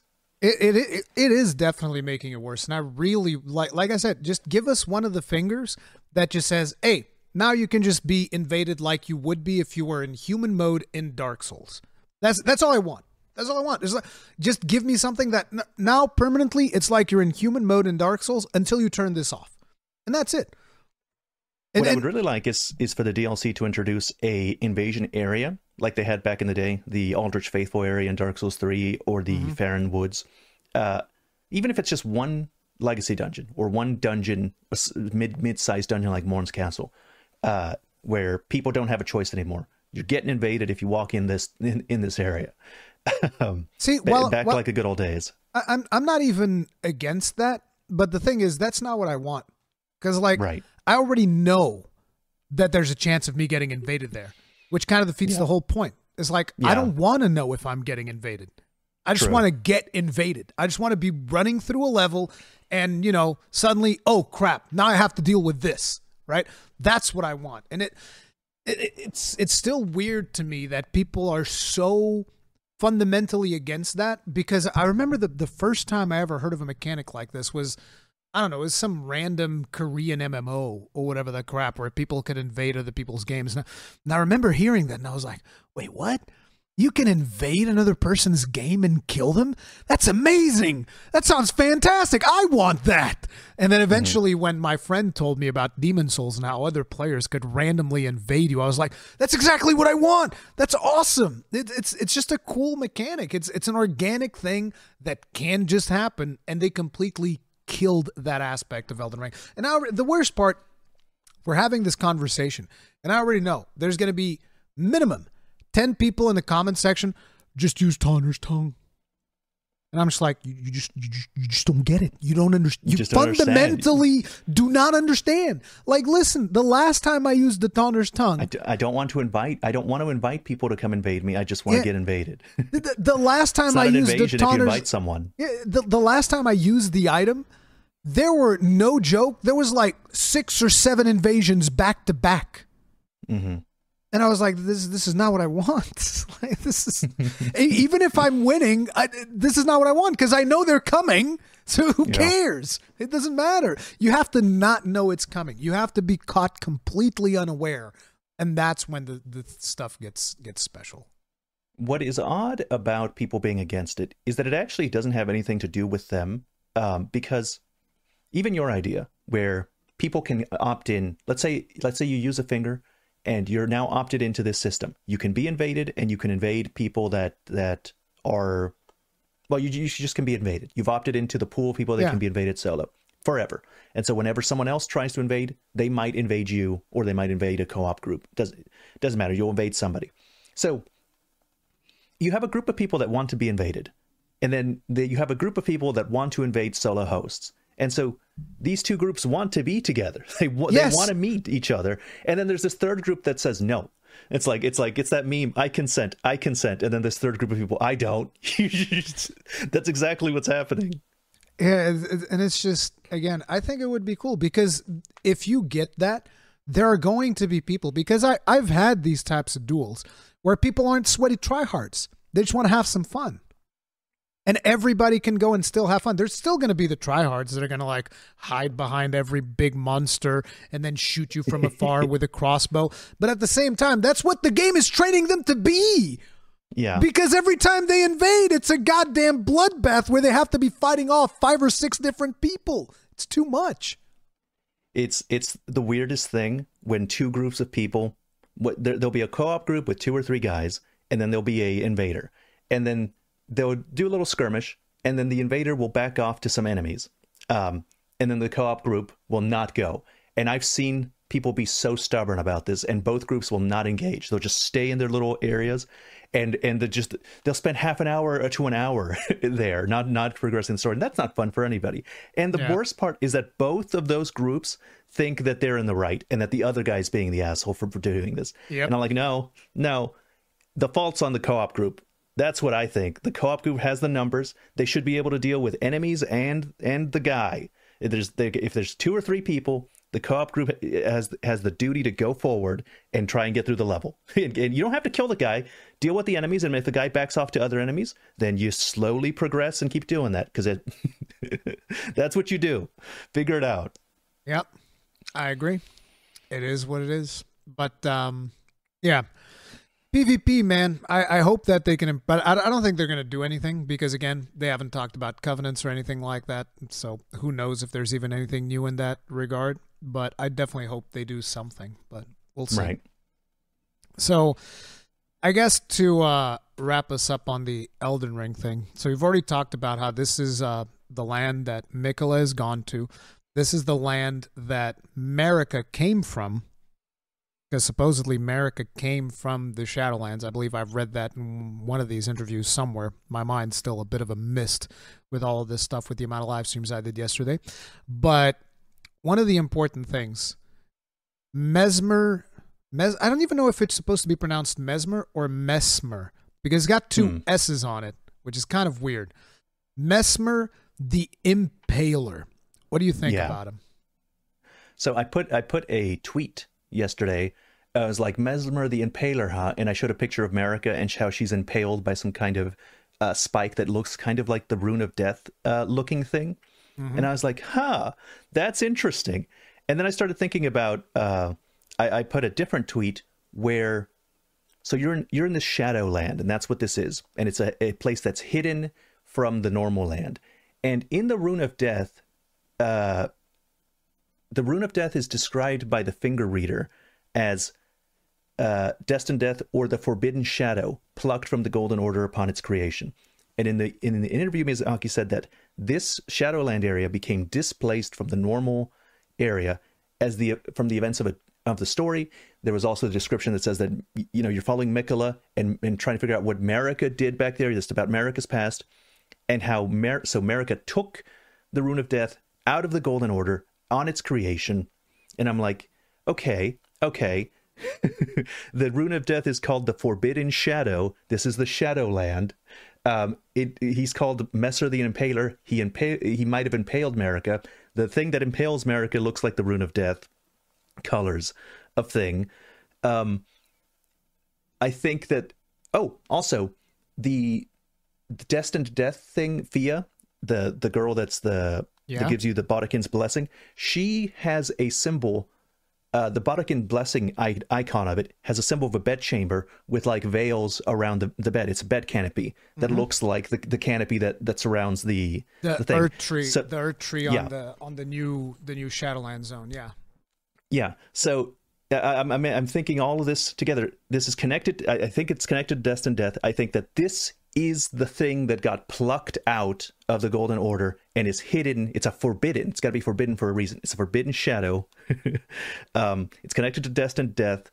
America did something here. It's the land that she first visited. I think that's what this is going to be about. The swamp has death blight on it, and the stuff that we see on the trailer has like those little death roots also all over the area and all of that stuff. Yeah.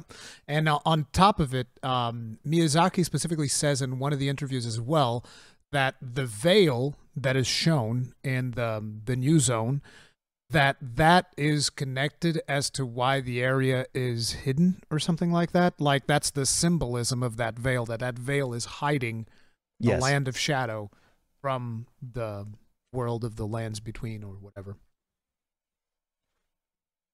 A lot of people right now think Mesmer is either triplets with Melania and Mikola because he might represent. There's been this theory for a long time that he might be representing the fire butterfly, and Melania represents the rot butterfly, and Mikola represents the nascent butterfly. They used to think Melina was representing the fire butterfly, and then I started thinking, maybe Melina and this guy are. We already know he's a child of America, but he has his eye closed in the same way that Melina has her eye closed. And I'm like, and before they used to think that she was the fire butterfly because she's the kindling maiden. I'm wondering if there's some connection between those two that I'm not seeing yet. I don't know. One of the things about that was people started saying that the word Mesmer supposedly relates to knife maker in German or whatever. So he could have been the one who made the whatever they're called, the knife. What are they called? The Black Knight. Yeah, the Knight of the Black Knife, the Knight Assassin knife things. Yeah. Yeah, the black daggers of death or whatever it was called in the game. That he might have been the one who made that, which I don't know if that is the case or not. There's also theories surrounding the fact that, mesmer, if you read as mesmer as in mesmerizing, there's people who are saying that is the power of Mikola and how he uses love like a weapon to convince people to do what he wants. And so mesmer is somehow connected to Mikola that way because mesmerize all of that. And then there was a really weirder one to me because you look at me, I'm not a religious person. I wouldn't necessarily say that I'm an atheist. I think that the term is agnostic. I don't believe, but I'm open to the opportunity, basically. The possibility. I'm open to the possibility. And the point is there's supposedly religious meaning behind it because, the way in which America is like, with almost like on a cross, right? With the spear impaled through her, the spear of destined death. That was kind of like a reference to Jesus and how he was impaled in the cross. Right. And so Mesmer could be, what's his name? Longinus. Yeah, which interestingly enough, the first time I ever heard a reference to Longinus was actually an Evangelion. Yeah. Weird stuff. I could see that because I don't know if you ever saw any of my lore videos, but I had a bunch of lore videos talking about the heroic concept, and Miyazaki talked about Mesmer also having a heroic concept. All the demigods have a heroic concept that they embody. And for Rykard was Lucifer because he's his group is called what are they called? It starts with an R. They have their group of invaders, recusants, I think, is what they're called. And so there's someone that they object to the rule of the Golden Order. He rebels against the Golden Order. His thing is a serpent. He's killed by the Serpent Slayer, kind of like Saint Michael attacks Lucifer with the spear. His area looks like he's in hell. He tortures people that are there. He looks like the king of hell, basically. He's got a Lucifer motif. He's the rebellious spirit against a tyrannical order kind of interpretation of that was popularized, probably most popularized in Paradise Lost. And so I don't know if that's the origin of it, but that's probably what got it most popular. And then so he's an archetype that resembles Lucifer. So I could easily see the heroic concept of Mesmer being something like Longilus, whatever his name is, stabbing Jesus in the chest. I could see that. It's some friggin' really weird stuff. But it is interesting that, to actually look at all of the bases and all of this stuff when it comes to all of this Elden Ring lore and whatnot. You've said it yourself that you've always felt like the lore of Elden Ring, I know that you've said this, it was kind of like incomplete because you weren't able to connect all of the pieces properly. Do you think that the DLC is going to fix that somehow? Oh boy, do I. Okay, people don't understand what I mean when I say that, because I'll say that and then people are like, oh, this guy's just stupid. The answers are known. It is known. Everybody knows all the answers. Everybody. No, you don't know. You don't know shit. It's funny because even Miyazaki says, like, I make these games purposefully in a way where people can derive their own stories out of them. That's the reason why stuff is so loosely, narrated. He wants you to interpret. Yeah, he wants you to interpret this stuff. So it's not even like it's meant there's going to be an accepted standard lore that everybody needs to adhere to. Even though I feel like most people probably just, I just watched the Vati video. The Vati whatever he says is right. And I'm not saying there's anything wrong with that, but I'm saying that's a lot of times, while there will be facts, a lot of it is also interpretation. My issue is that people will see my videos, or they won't look at my past Dark Souls work, and so they're like, oh, it's a commentary on order and chaos, and it's like, you have not seen my videos. I know about the commentary on order and chaos. That's not what this is. It's not as simple as it was in Dark Souls 1, 2, or 3. He's doing something differently. I don't believe that this is just, this is about humans' relationship with order and lineage and what happens with its lack and in its degradation. No. Go look at my other videos and you'll see that I have a good understanding of those kinds of themes. I think that that's what's going on in Dark Souls. I think that's more complicated here.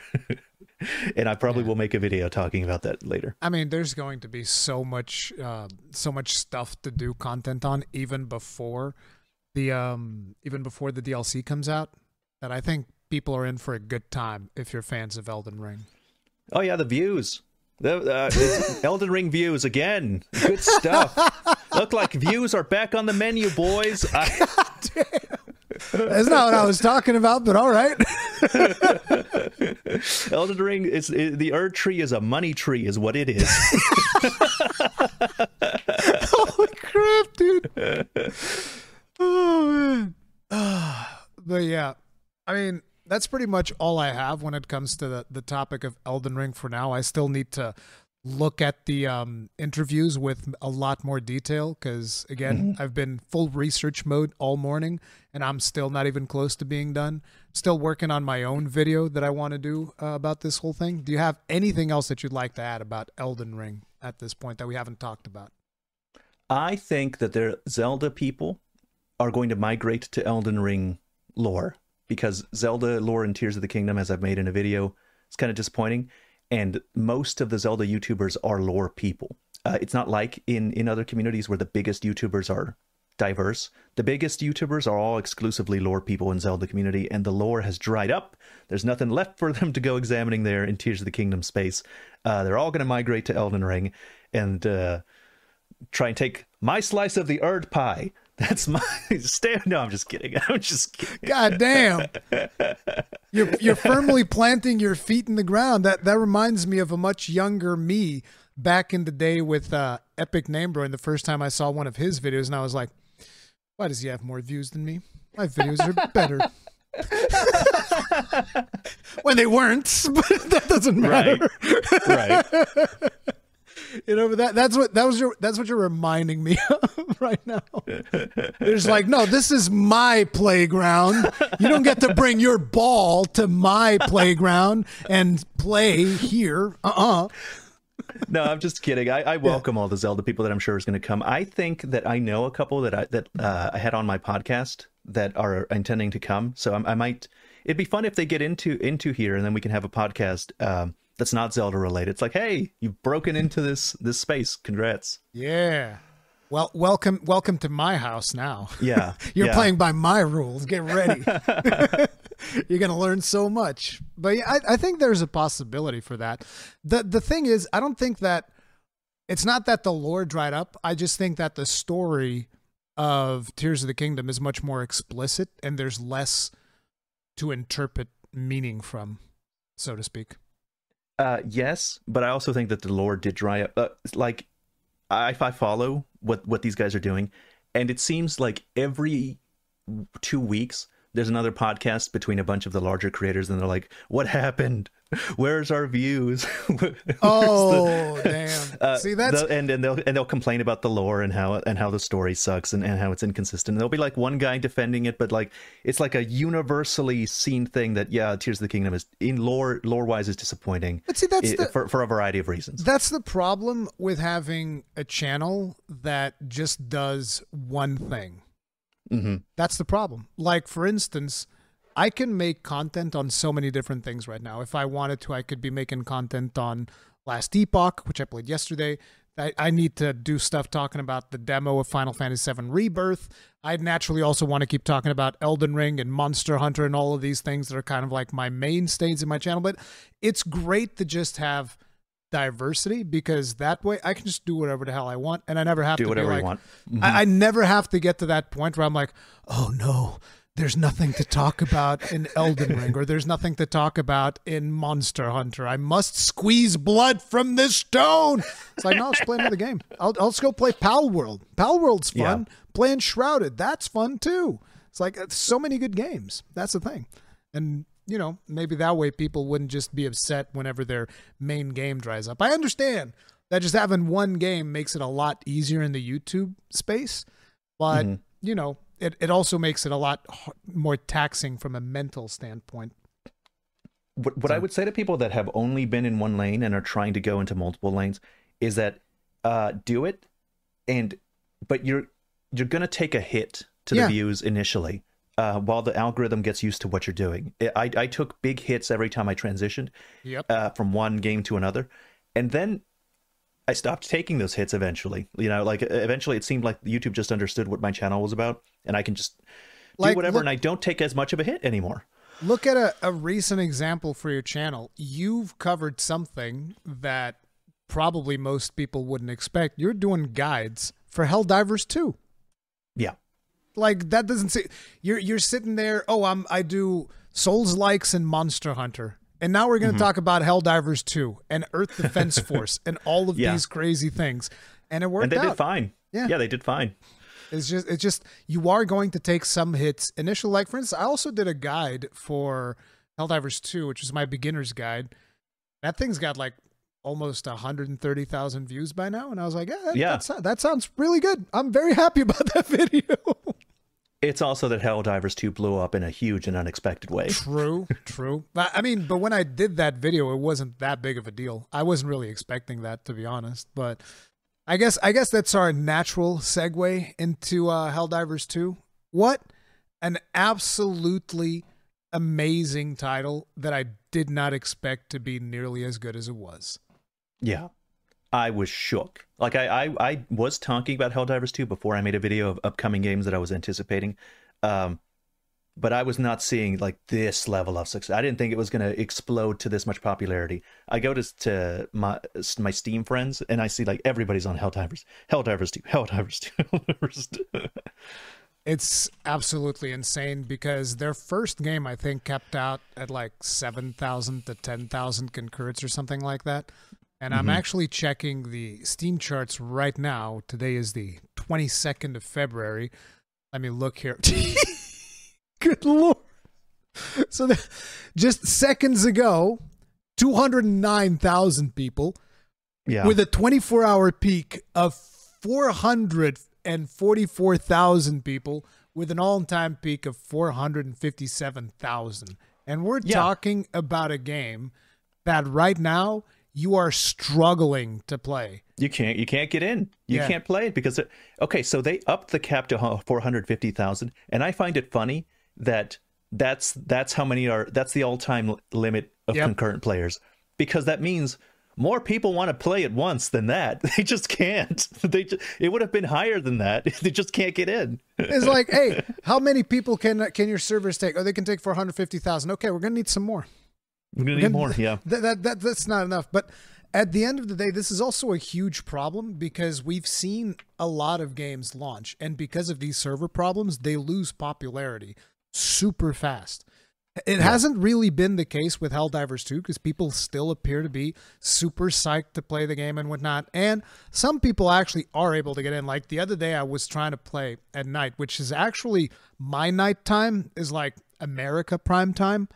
So the points at which there's going to be a lot of people. And I just sat in the queue, I think, for it's not a queue. It just like keeps trying to log you in every minute or whatever. But I just sat in there, I think, for like 30 minutes, and it took me in. And I was like, oh, great, I can play now. So I played a little bit, and then I was like, okay, I'm good. The thing is, there's also people now squatting in there, which is, it's really bad. We see this a lot in MMORPGs. People just start squatting, and it's a bad experience for everybody involved. But the server problems are going to hurt them a lot. Like a recent example is, I don't know if you've played Wayfinders. I'm assuming not. It doesn't seem like it's your kind of game. But I played Wayfinder. When that game came out, it made it all the way to like the third of the top Steam games at the time. And it was insane. Everybody wanted to play it. The servers exploded. Nobody could play. You couldn't even like sit in queue because the queue would crash and stuff. And like there were all of these problems. It died in popularity within like the space of 2 weeks, and nobody wanted to play it anymore. It was really bad. I was super sad because the game's a ton of fun. I don't blame the developers for the problems that they're dealing with, because how were they going to know that they're, the sequel to their 7,000 cap game, a player cap all-time high, was going to hit 200,000, 300,000, 400,000. How are they going to know? They gave what was the original cap, 250,000, something like that. And that's like Destiny numbers. Like, how did they know that they were going to get Destiny numbers and higher than Destiny numbers? Day 1, day 2, day 3, week after, 2 weeks. It's insane, and I think a big part of it ended up being like I think one of the hugest parts of why this game is so successful is that the gunplay is god tier. It's the best. Oh man, so good. Like, usually when I'm talking about gunplay in a third-person shooter, one of the things that instantly comes to mind is, like, Uncharted. Uncharted has phenomenal gunplay. It's from Naughty Dog, same people who also do The Last of Us. Last of Us also has phenomenal gunplay, regardless of, the issues with the story of Last of Us 2 and all that stuff. The gunplay is really good. And I would say Helldivers 2 is better than Uncharted and The Last of Us gunplay, which is impressive because that's some of the best third-person gunplay that I've ever experienced. I think when it comes to first-person, Destiny has my favorite type of gunplay. Unfortunately, that game is ran by a bunch of greedy assholes that just suck, that absolutely suck. And all of you Destiny fanboys can seethe and rage all you goddamn want. I don't care. I don't care about your stupid game, okay?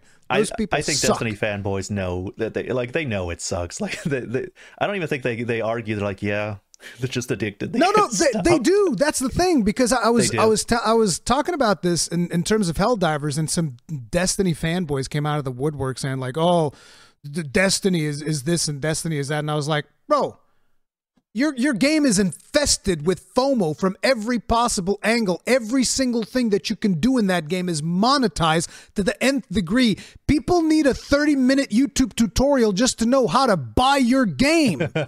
Just to know how to fucking buy it. It's like, you can buy Helldivers 2, $40. It's done. It's done. You can earn the credits in the game to buy the battle pass. It's that easy. We could talk about the credits in a bit, but the battle pass, like, here's the thing with Destiny. The battle pass it's not even a battle pass. It's a permanent fixture. Eventually, if you keep playing it, you'll have enough super credits to buy it if you want it. And it just stays there forever.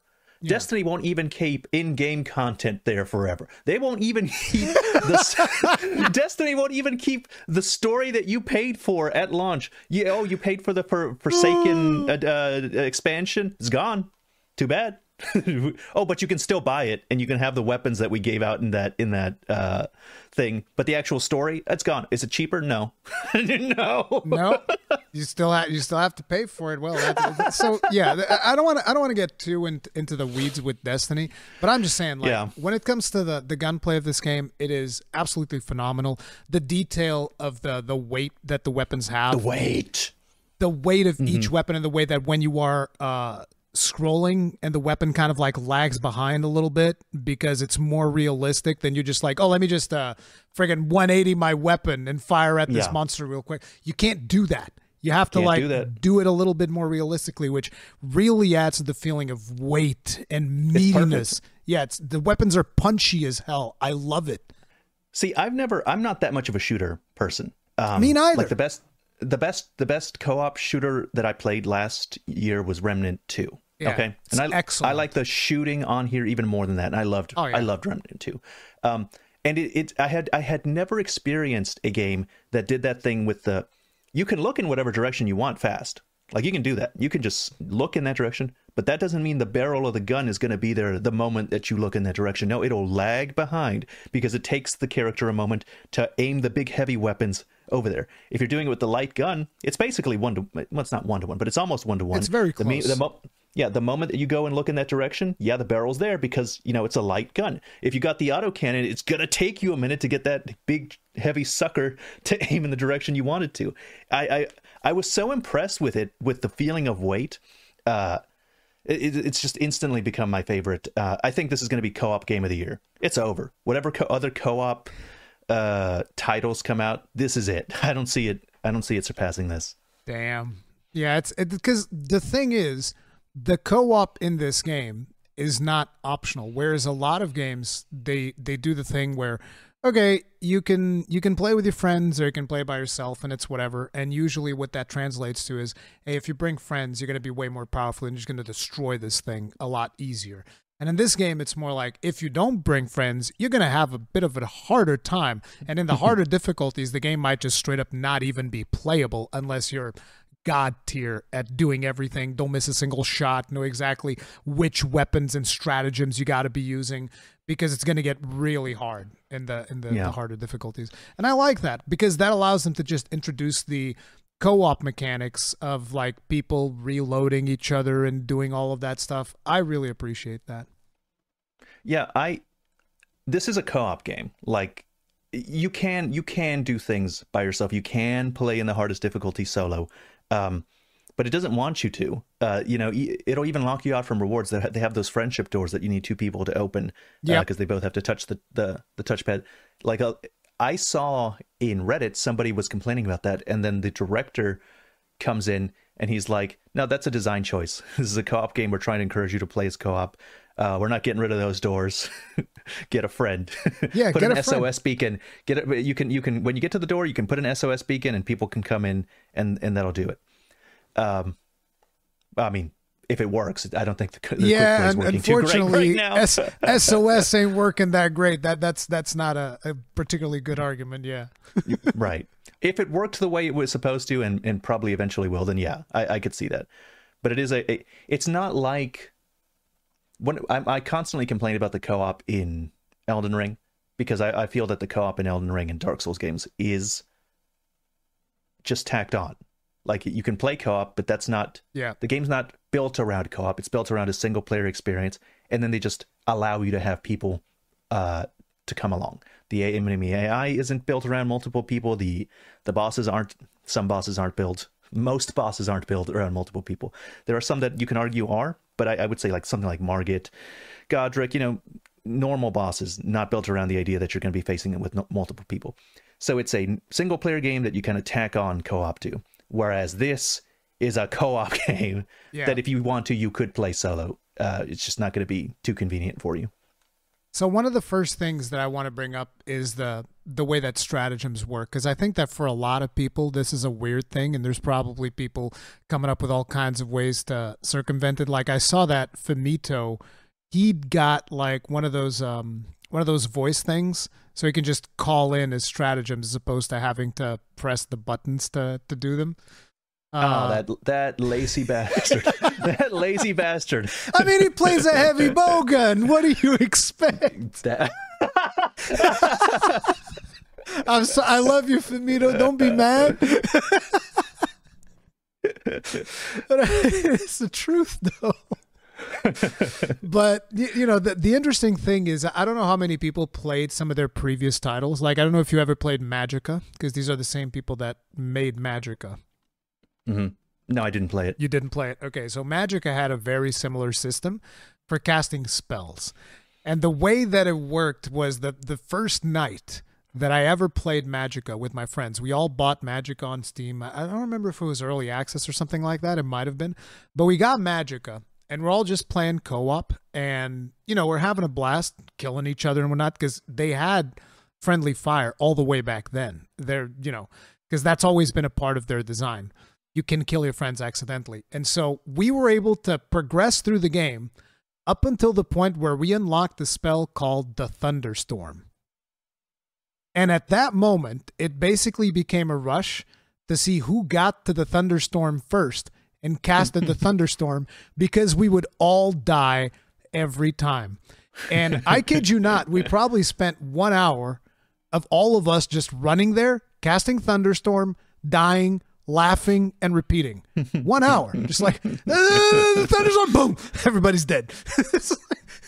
We couldn't get past the game that way. And the game had like these really crazy things that you could do as well as co-op, because you could have shields and you could use things that would kind of mirror, so somebody could shoot a laser beam at me and I could kind of like make the laser beam go in a different direction, or you could shoot a laser beam and murder everybody in your team, or somebody could be casting lightning and somebody would cast like a water spell and then the lightning would become AoE and everybody would die as well. Like, there's all of these crazy things. They did all of this in Magicka, and it required a very similar thing to do, like the stratagems. You would be required to like, okay, press this combination of buttons to craft this spell.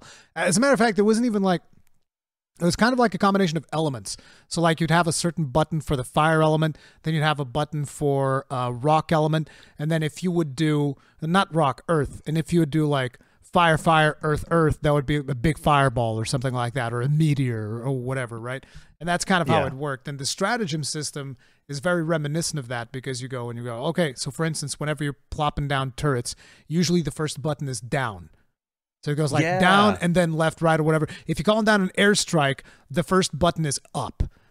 Yeah, there's a logic to it. Yeah, there's a certain logic to the way that all of these things work, which is, you know, I think it's pretty cool, and I like the stratagem system. It feels good. Like it actually just feels good just inputting the code, and then you eventually memorize your favorite codes, and you're like rapidly getting the thing out and chucking it, and then you become extremely precise in the parabolic arc that you're throwing those balls, and you know exactly how far away you need to be from your cluster bomb so he gets the most number of enemies to rush you. Well, Evan, you'll get there. You'll get there. Yeah, you say that after you murdered me like 10 times that one time we played together. That was one time, and you did it back to me, and we failed the mission. No, because I never even unlocked the cluster bomb. You're lying. See, you killed us with something. Like you dropped a. You dropped a turret, and then you were like putting in another stratagem, and then you dropped that stratagem because your turret shot you and it killed you, and then dropped the stratagem on the ground, and that killed everybody. That was napalm. see that was a completely different thing. It wasn't a cluster bomb. It was napalm. It wasn't a cluster bomb at all. Exactly. Why are you lying? Yeah, but yeah, that's one of the cool things, is that it's got friendly fire, and I already know there's a lot of people that hate that. There's a lot of people that get upset. They're like, why does this game have friendly fire? I want to turn friendly fire off. What do we say to those people? We say no. Exactly. That's Get what good. You get. That's very unpatriotic of you, sir. Yeah. Friendly fire is required for democracy. Officer. Exactly. We are investigating your comments for treason. Oh my goodness. Some people can't take a joke from this game. I posted a video of how to deal with the automatons, and on the thumbnail, I wrote violent socialist towards the tank because it's an automaton. And that's because that's what they're described as in game. You go to the website and the guys describe them as fueled by socialist violence. Yeah. So I'm making a joke. I did the same thing with the bugs and said bugs hate freedom, a little arrow pointing towards it. And then I got an essay by a guy talking about how I don't know anything about socialism. I'm confusing socialism with communism. You Trump stands. And I'm like, bro, did you play this game? Like, do you know what game I'm just making a comment on for a funny thumbnail. And you got this whole thing going. It's like, and it's not just one guy. I go to Reddit and someone by name was like, I was very disappointed in Ratatoskr for putting violent socialist on the thumbnail. The thing is, people don't understand that this is a joke. The satire completely flies over their head. Like I featured a comment on X as well, where somebody went to my YouTube video and started saying like, this game creates Nazi extremists or whatever, and I was like, are you insane? Like, there's something wrong with you. Like, I'm sorry, bro. I don't know what to tell you. That's some crazy talk. Like, Nazi extremism? Like, what? I just, I don't, whatever. We can move on. I think it's dumb. I do want to give a little criticism towards the game because I don't recommend people buy it right now. And in fact, I think to the CEO's credit, he said that, if you're hurting on money, you should wait to buy it later if you're interested in. And I that's good. That's noble. I appreciate that he said that because seriously, I'm having more problems than most people trying to get into this game. I cannot go in less than an hour sitting in the screen trying to get in. Yeah. It's really hard to make content for it because I'm like, okay, what content am I going to put in the background? This loading screen. Not to mention refresh timer. That also then there also kind of like passes on to the community where I still get a bunch of comments in my guide video because it's my most popular Helldivers 2 video. And it's just people saying, oh, I was hoping I could figure out a way to log into the game in this video. And I was like, sheesh, because my video says new players start here. So new players can't log into the game right now. So they go to my video and it's like, I thought you were going to tell me how to log in. It's like, I think some people even write that unironically. And it's like, oh, this sucks. And that's the thing. I think it really sucks that this is a problem for them, because this game is so popular for the right reasons, right? Because a lot of the times when you have live service games, and especially when you hear something like, oh, Sony is working on 20, I don't think it was 10, I think it was like 12 or whatever, but let's say 20 live service games, and you're like, bro, nobody has time for 20 live service games. You're insane. There's something wrong with you. But then the first live service game comes out, which is this. And I'm just like, no, this is actually really good. Why? Because it's an affordable price. Shows you that people just want a game that they can afford and they can play and have a good time with. It's just $40. Then it is very much pro-consumer because unlike other games, this isn't monetized up the ass, chuck full of FOMO, because the war bonds don't expire. You just buy the war bond whenever you want, work on it whenever you want, and it's whatever. And supposedly there's going to be a new war bond every month or whatever. Every month, yeah. I think I saw that in your video. And that is really cool because people are just going to be getting the content and you can farm it. You made a video how people can go farm super credits super fast. And you can farm the super credits, you can get the war bond. So it's very much pro user. People ask, is the game pay to win? And my answer to that is yes, but not to a level that it bothers me. And because I'm really proud of that. Yes. I was like, wow. Yeah, that's good job. Because I know what you mean. Because that's the thing. Because people always like to whenever it's a game that I like, it can't be pay to win because I like the game and I wouldn't like a pay to win game. No, probably a lot of the live service games that you play are pay to win in some respect. You just got to be able to say, yeah, it is pay to win, but is it pay to win to a level that bothers me? which it is not. It is not even remotely close. Like a pay to win that would bother me would be like, oh, you can buy this gun and it deals more damage. But the premium gun that you buy, by all respects, I mean, you don't even buy the gun. You buy the war pass, whatever. I've used that gun. That's the gun that I've used the most. I don't think it's that powerful. I don't think it's overpowered. Stronger than what you... I think maybe the last one in the pass might be really powerful, but I haven't gotten there yet. So even though I have the pass, I haven't even grinded enough to get the final weapon, but I'm close. But all of the weapons up until that point, they're not more powerful than the weapons that you have access to by just playing the game.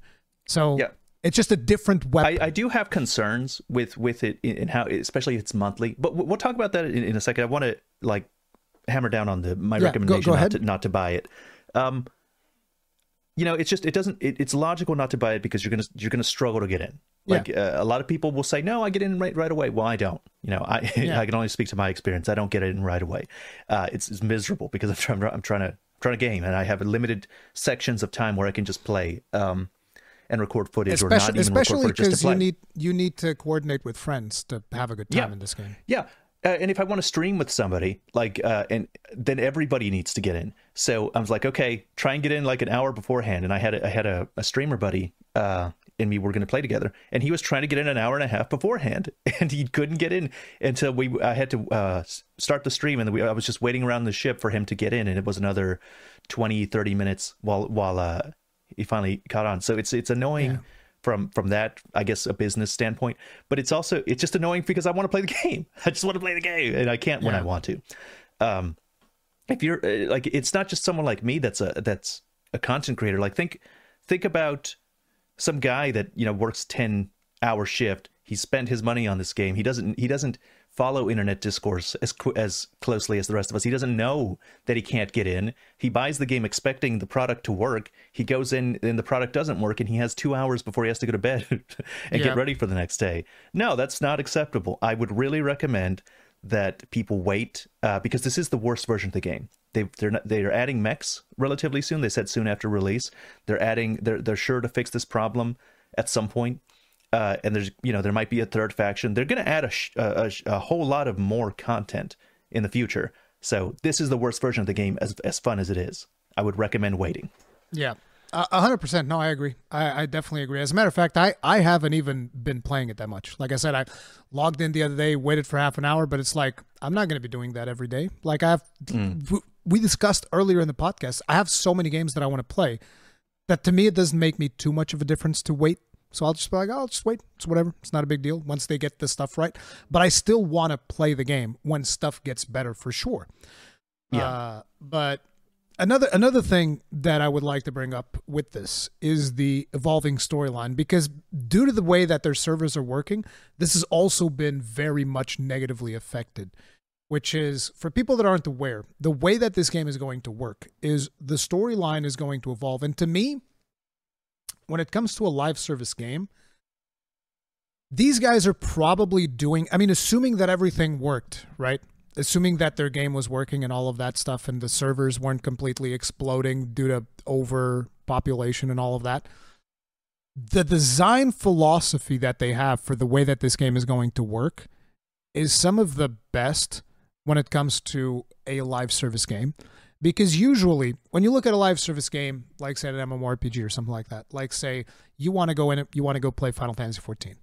We can't play Final Fantasy XIV together. I mean, we can, but it's mostly me like, okay, I'm going to nerf myself to the nth degree. I'm going to come in your dungeon, and I'm going to pull wall to wall every single mob in there into the boss. Then I'm going to kill them all at the same time while you're still running there. You're still just like looking around, trying to figure out what's going on. Meantime, I'm tanking the boss and 50 mobs and killing everything by myself. Because that's something that you can do in Final Fantasy. Because even though as much as they nerf you, you're still crazy powerful in a lot of situations when you're going through dungeons. And that's kind of like the co-op experience until you're like 300 hours into the game. When you're at the... I'm not even exaggerating. If anything, it might even be like an underestimation, assuming that you actually see all of the cutscenes and experience the story at a reasonable pace. So it's like 300 hours later, we can go do current content. Okay? And that's the way that it works. In Helldivers So, 2, even if I have 100 hours in the game, you can join in and we can go do the same content. Like maybe I'll have to nerf the difficulty a little bit just to get you to progress through some of the difficulties and whatnot. But very quickly you'll be caught up. And at the end of the day, it's mostly so that you can get skill, not necessarily so that you can get gear. Gear, yeah. Because there is ways to deal with even the harder stuff if you're low level. Like you won't be as effective if you don't have access to all the cool stratagems and all the cool artillery strikes. But you can deal with it. Like for instance, you can contribute. Let's put it like this: you're a level 1 player. I'm like, I don't know, level 30, whatever. We're doing like a higher level mission, and I'm just okay. I'm gonna be bringing one of those rover backpacks or one of those shield backpacks or whatever, and I should deploy that, and you pick up the backpack. Yes, yeah. And you're doing something that is important. You know, like the same way that whenever I was playing with my friend Wada, I'm not sure if you noticed, like he brought in the stratagem for the, what's it called? The recoilless rifle. And I would always have the backpack so that whenever we'd have a heavy, I'd go in there and I reload him. And, you know, and I would have like more airstrikes or something like that, right? To deal with other things. So we would always have that type of advantage, which is amazing. Again, part of the co-op thing. And you can do that straight from level 1. And the other thing is, it's not like you have to progress through a set of levels, because the levels that are available are always changing depending on how the invasion is going. And it doesn't affect the difficulty because the difficulty is a separate system. I'm very impressed with...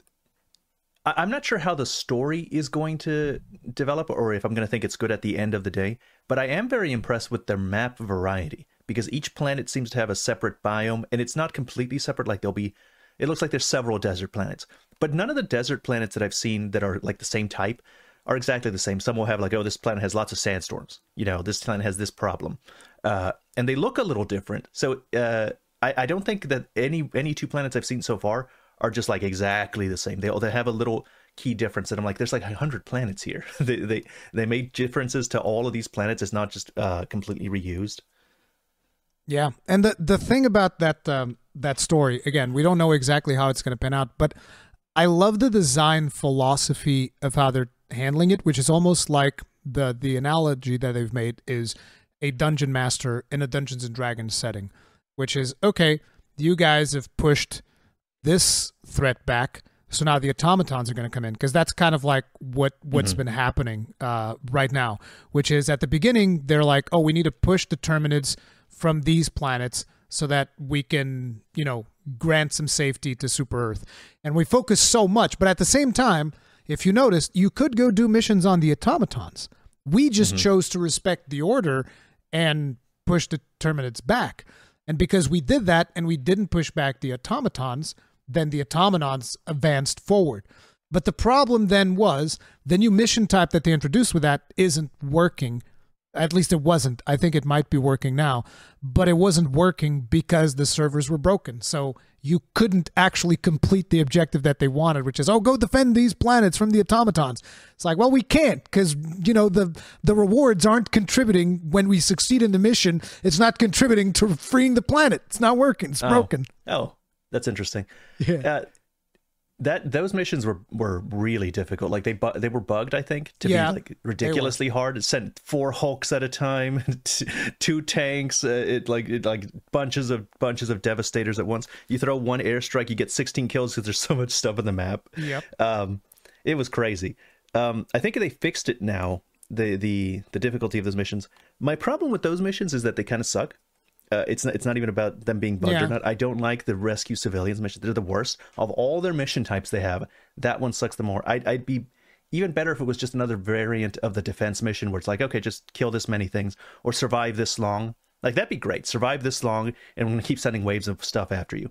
I'd be cool with that. But this civilian, push the button, go escort them to the thing, go push the button again. That was not great. I don't like it.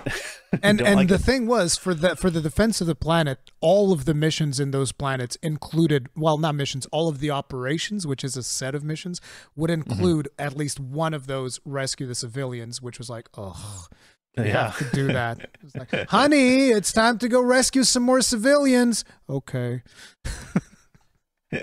But I think it will be interesting as it evolves because, again, the idea is that the front line of the war is constantly changing. And if you look at another live service game, for instance, Warframe, in order for you to get up to date with Warframe, because now they're adding all of these open world areas and all of this stuff, and at least the last time that I played Warframe, which, you know, arguably was a couple of years ago, the last time was, okay, there's all of this new content, but before you do that, you got to pay your dues. You got to go do 100 hours of this boring-ass content that nobody wants to do anymore, but you have to go do it because you want to play the new content. And I was like, no, that's bad. That's a terrible idea. What do you mean? And in here, that's not going to happen because the front line of the battle is going to change. So, you know, the mission, assuming that this game succeeds, the missions that people are going to be doing next year are going to have nothing to do with the stuff that we've done this year. Right. They're going to be completely different. It's going to be because, you know, they're going to assumedly adapt to what the community likes, what the community doesn't like, and all that stuff, and they can change it. And because the battle is constantly evolving, whenever a new player comes in, they're instantly fighting in the same fight that everybody else, which is great. You just left me with dead air. What the hell, dude? I was expecting you to comment on that. Yeah. Now you made it awkward. No, I made it weird. I was thinking of how to approach like the next topic I want to talk about without sounding so without sounding dismissive and ignoring everything that I said. No, go ahead. No. Well, yeah, actually, yeah, that's actually. Yeah, exactly. I know. I exactly think by the tone that you were saying, I was like, I know what you're doing. That's fine. Go ahead. I wanted to ask you, do you have any problems with how the super credits work? Do you have any problems at all with the how they're deciding to implement monetization? Because you praised it earlier in comparison to other stuff. So it's like, for starters, I'm not entirely, let's say, impartial here because the version that I was given already comes with the pass. So it's very hard for me to, you know, I can consider not having the pass, but I do have it. So I don't think it would bother me not having the, you know, the first war bond, whatever that you get, the first premium one. I don't think it would bother me that much. I would just go farm the credits. But what it did was I never felt the need to go farm the super credits because I already have this war bond, right? So I don't need to go farm any of that stuff. But even if I didn't have it, I don't think it would bother me that much. And the reason is because it doesn't expire. Because the thing that bothers me with a lot of battle passes is they expire. Like I remember the example that I always go down to was the last battle pass I ever bought, which was a long time ago, was in Dauntless. And I like Dauntless. I know that a lot of people are not big fans and, you know, they even post like, traitor, how could you play this game instead of Monster Hunter World? And it's like, well, because I played 600 hours or at the time probably like 1,000 hours of Monster Hunter World, and then, you know, I don't want to burn out. I'm gonna go play something else and then come back when it feels a little bit fresher, because that's what you do when you're a healthy individual. You don't just play the same game until you're red in the face and upset at that it's not fun anymore. Yeah, it's not fun because you've played the crap out of it. Of course it stops being fun after a while, but so before it gets to that point, I hop on and try other things. But anyway, on Dauntless, what happened? I bought the battle pass. And then they had this thing where in order for you to get the credits for the battle pass, they would, you know, it would be like a random, it was almost like these cards that you would get. And the card would say something like, kill 3 wind elemental monsters. And I was like, well, I don't want to, because I'm trying to farm this fire weapon. But now the battle pass wants me to go kill this wind monster that doesn't further my objectives in any meaningful way. It's just going to be boring. It's going to be busy work, but I have to do it. And why do I have to do it? Because a month from now, this thing expires and I lose everything. The money that I've already spent on this thing is going to go away if I don't do this meaningless chore. And that is the worst thing that you can do to me. Diablo 4 was the same thing, because I mistakenly activated the battle pass because they had a dark pattern in their stupid game, which, by the way, I'm never going to touch Diablo 4 again because of that bullshit. But, you know, then I was like, okay, let me try and do this battle pass thing. And it was the most meaningless fucking chores that you can imagine. Like, craft 3 gems. Like, I don't want to craft 3 gems. My character's level 10. Or am I going to stuff these gems up my ass? What do you want from me? It's stupid. And then the other one's like, oh, Change the aspect of 5 pieces of your armor. This is free. You can do this free, but it's like, but why?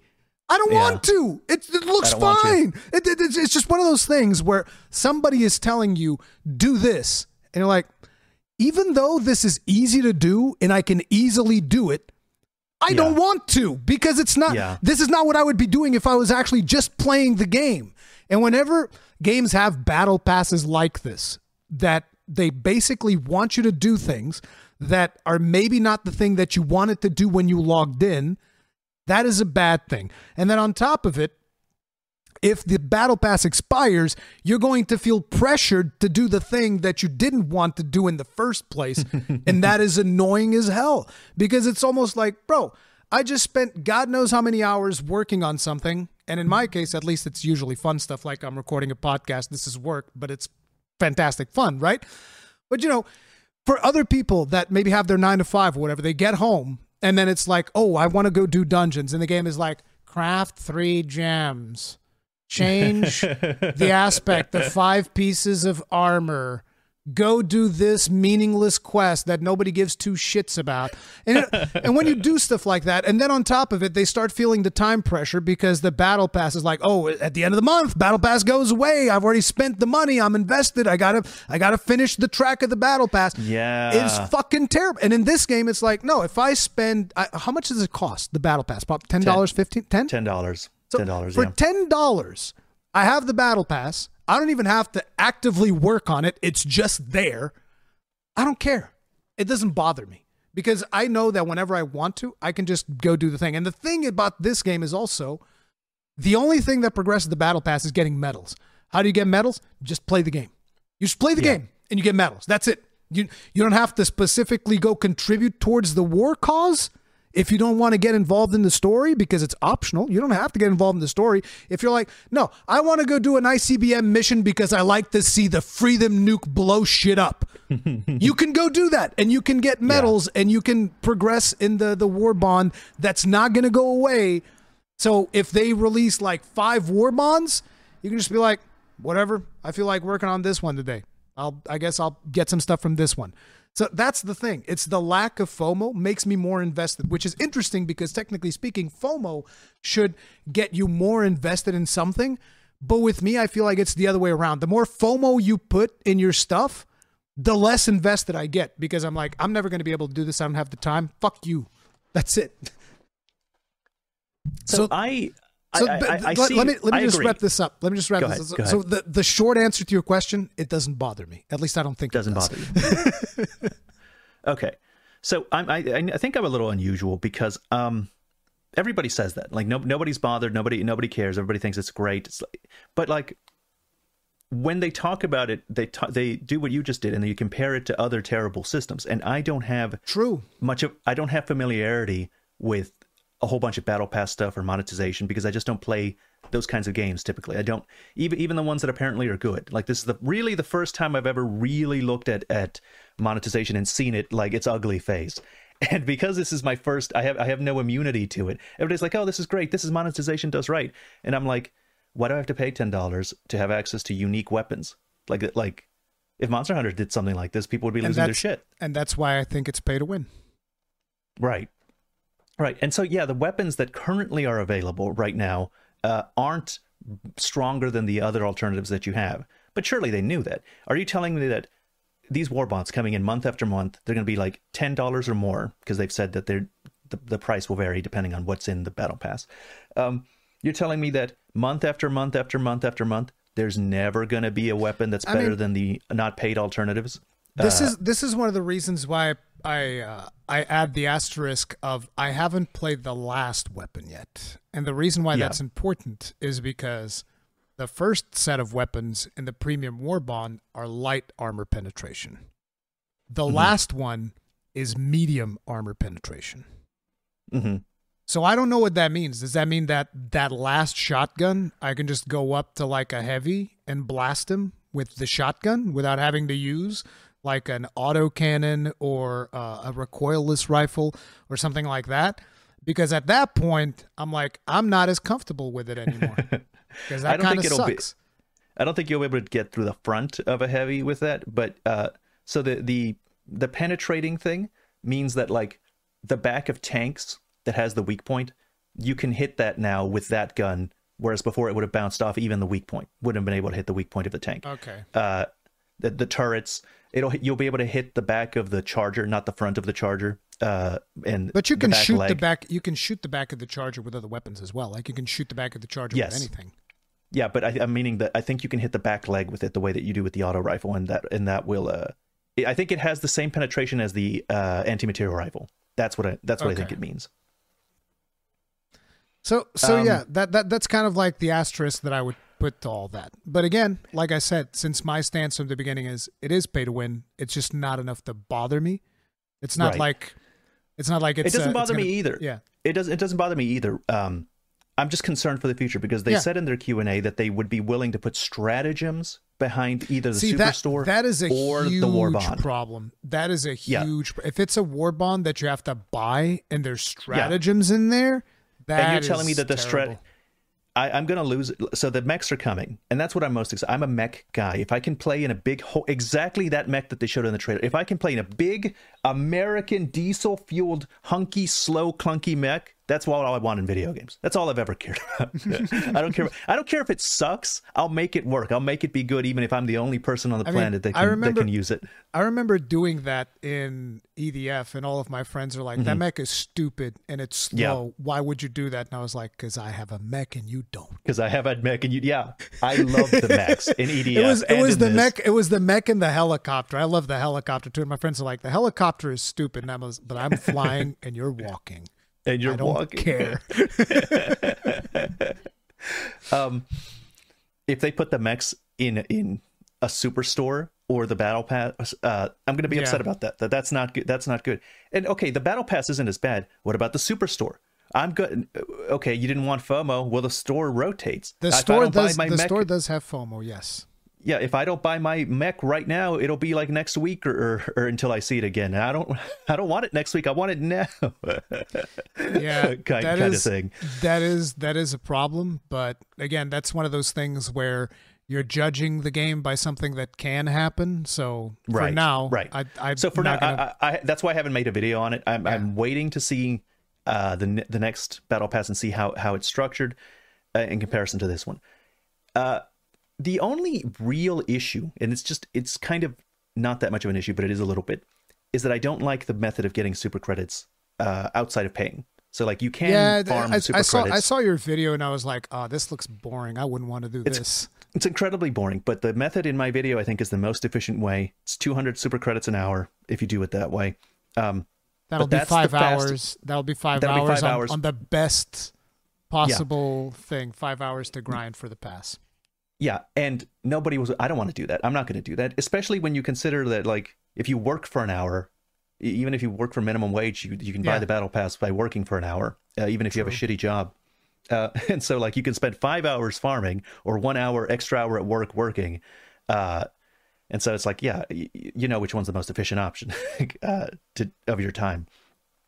And it's like, okay, well, you don't have to farm in the way that you do. People will tell me. You can just play the game normally, and over the course of a month, you'll make the $10 worth of super credits to buy next month's battle pass. And that's true, but if you're playing the game at the highest difficulty, you're not getting anywhere near like 200 credits an hour. Like if you're playing the game at the highest difficulty that you can play, like not even the highest difficulty that exists, the highest difficulty that you and your friends are able to clear consistently, even those, you might see a little shiny and you have to make an executive decision. Like maybe you've gone through it. You're like, we have 5 lives left between all 4 of us or something. Maybe I don't want to go to that shiny because those robots might call in more robots and it'll turn into one of those situations where it's like an endless waves of them summoning more and more robots. And so you might not want to do it. And even if I swear to God, I have it on stream, 3.5 hours with friends, and we were doing well. We were clearing all the side objectives. We just sweeped the map, got all of the optional objectives that we can find, 10 super credits for 3.5 hours of playing. It's just, if you're just playing normally. On the higher difficulties, it doesn't, the rewards are, I feel like the rewards are not proportional.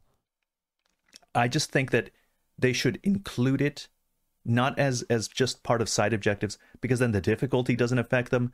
The every other reward in the game is increased by doing it at higher difficulty. Not so with super credits. You don't find them at a higher rate. They don't give them to you at the end for clearing the mission. If they gave you a small amount for clearing a mission, or they gave you a percentage chance to get them at the end of a mission instead of having to go to side object, because really the method of getting super credits is the most boring thing in the game. The most boring thing in the game, it's not terribly boring, but the most boring thing in the game is walking over to one of the little ships that crashed or into a bunker and clearing out the enemies there, dealing with whatever reinforcements come, and then opening up the chest for 100 requisition slips or a medal or a super credits. That's the worst part, and that's what's tied to the premium currency. Nobody wants to do that. Tie it to something more fun if you're going to do it this way. Yeah, I agree that you're 100% correct, and I also think that on higher difficulties you should get more reward, because for instance, right, why would you ever play on difficulty 3? It's a waste of your time. You should never ever play on difficulty 3 unless you are gearing up to play for difficulty 4. That's it. You play on difficulty 3 so that you can advance to difficulty 4. And if people don't understand why I'm saying this, it is because difficulty 1, 2, and 3 all give common samples, right? 1 also gives common samples, right? There's no difficulty that doesn't give common samples. Okay. Yeah, everything gives common samples. So common samples is one of the weaker forms of currency, even though you need a ton of them. And then from common samples, you'll also need to get rare samples. But rare samples only get introduced in difficulty 4. So if you want to efficiently farm the game, it's like there's no reason to play difficulties 2 and 3. It's, because stuff just gets harder for no reason. Like maybe you'll get a little bit more EXP, but that's not really a big motivation. So you're either playing 1 or you're playing 4. And then once you get to 4, you don't really want to play, I think 5 and 6 also don't give the next tier. So you probably want to skip from 4 all the way to like 7, or whichever one happens to be the one that gives you the epic samples. Because again, if you're farming in any of the other tiers, you're just kind of like wasting your time a little bit because you're not getting better rewards for it. That is a problem. So they need to introduce something there that will benefit you more potentially for playing those other difficulties. But again, I haven't played enough of the game to super comment on that because you haven't been able to really play the game to begin with. So, I want to play more, but I'm not going to sit in queue for half an hour when there are a lot of other things to play. Yeah, I don't know if it does work this way, but if it doesn't, you should get rare samples at 4, 5, and 6, but increase the amount of rare samples that maybe you see higher, that closer you are to the max medium difficulty. So 6 is the max medium difficulty. There should be more rare samples there than there are in 5 or 4. 5 or 4. Yeah, I agree. Yeah. But I don't think it works that way. I'm pretty sure it doesn't. So... I haven't even looked at it because I can't play. Dude, we just want to play. They need to figure out their server problems, man. Crap. But anyway, that is pretty much all of the topics that I had for today, unless you have any more comments regarding Helldivers 2. No, I think we covered everything I want to talk about. Yeah. So, good news all around if you are enjoying games. I'll be trying to put out an Elden Ring video probably at some time, I don't know, tomorrow, Saturday or something. I don't know. I don't want to commit. You'll figure it out. There's a lot of stuff for me to still go over. And yeah. Tons and tons and tons of stuff. And people will also be able to find plenty of more Elden Ring and Helldivers 2 content on your channel. And I'm assuming Final Fantasy VII Rebirth as well, because I'm assuming you're going to be playing that. Yes, I will be playing it. I'm not sure I'm going to make too much content for it. We shall see. It's looking pretty good from what I've played in the demo. I really liked it. Had a good time. Challenging. It just seems like challenging boss fights in there. It seems like the kind of thing that maybe I'll just play. For the sake of playing, yeah. Yeah, just play it as a little break before Dragon's Dogma comes out. It's a good thing to have those types of games too, for sure. But anyway, that is going to be it for today's podcast. If you guys enjoyed it, remember there's going to be links to Ratatoskr stuff in the description down below. Hit the like button, subscribe, bell notification icon, and all of that jazz. Thank you all very much for watching. Thank you, sir, for making the time to be here with me. Always happy to. And we'll see you guys in the next one. Stay strong, stay safe. Peace out.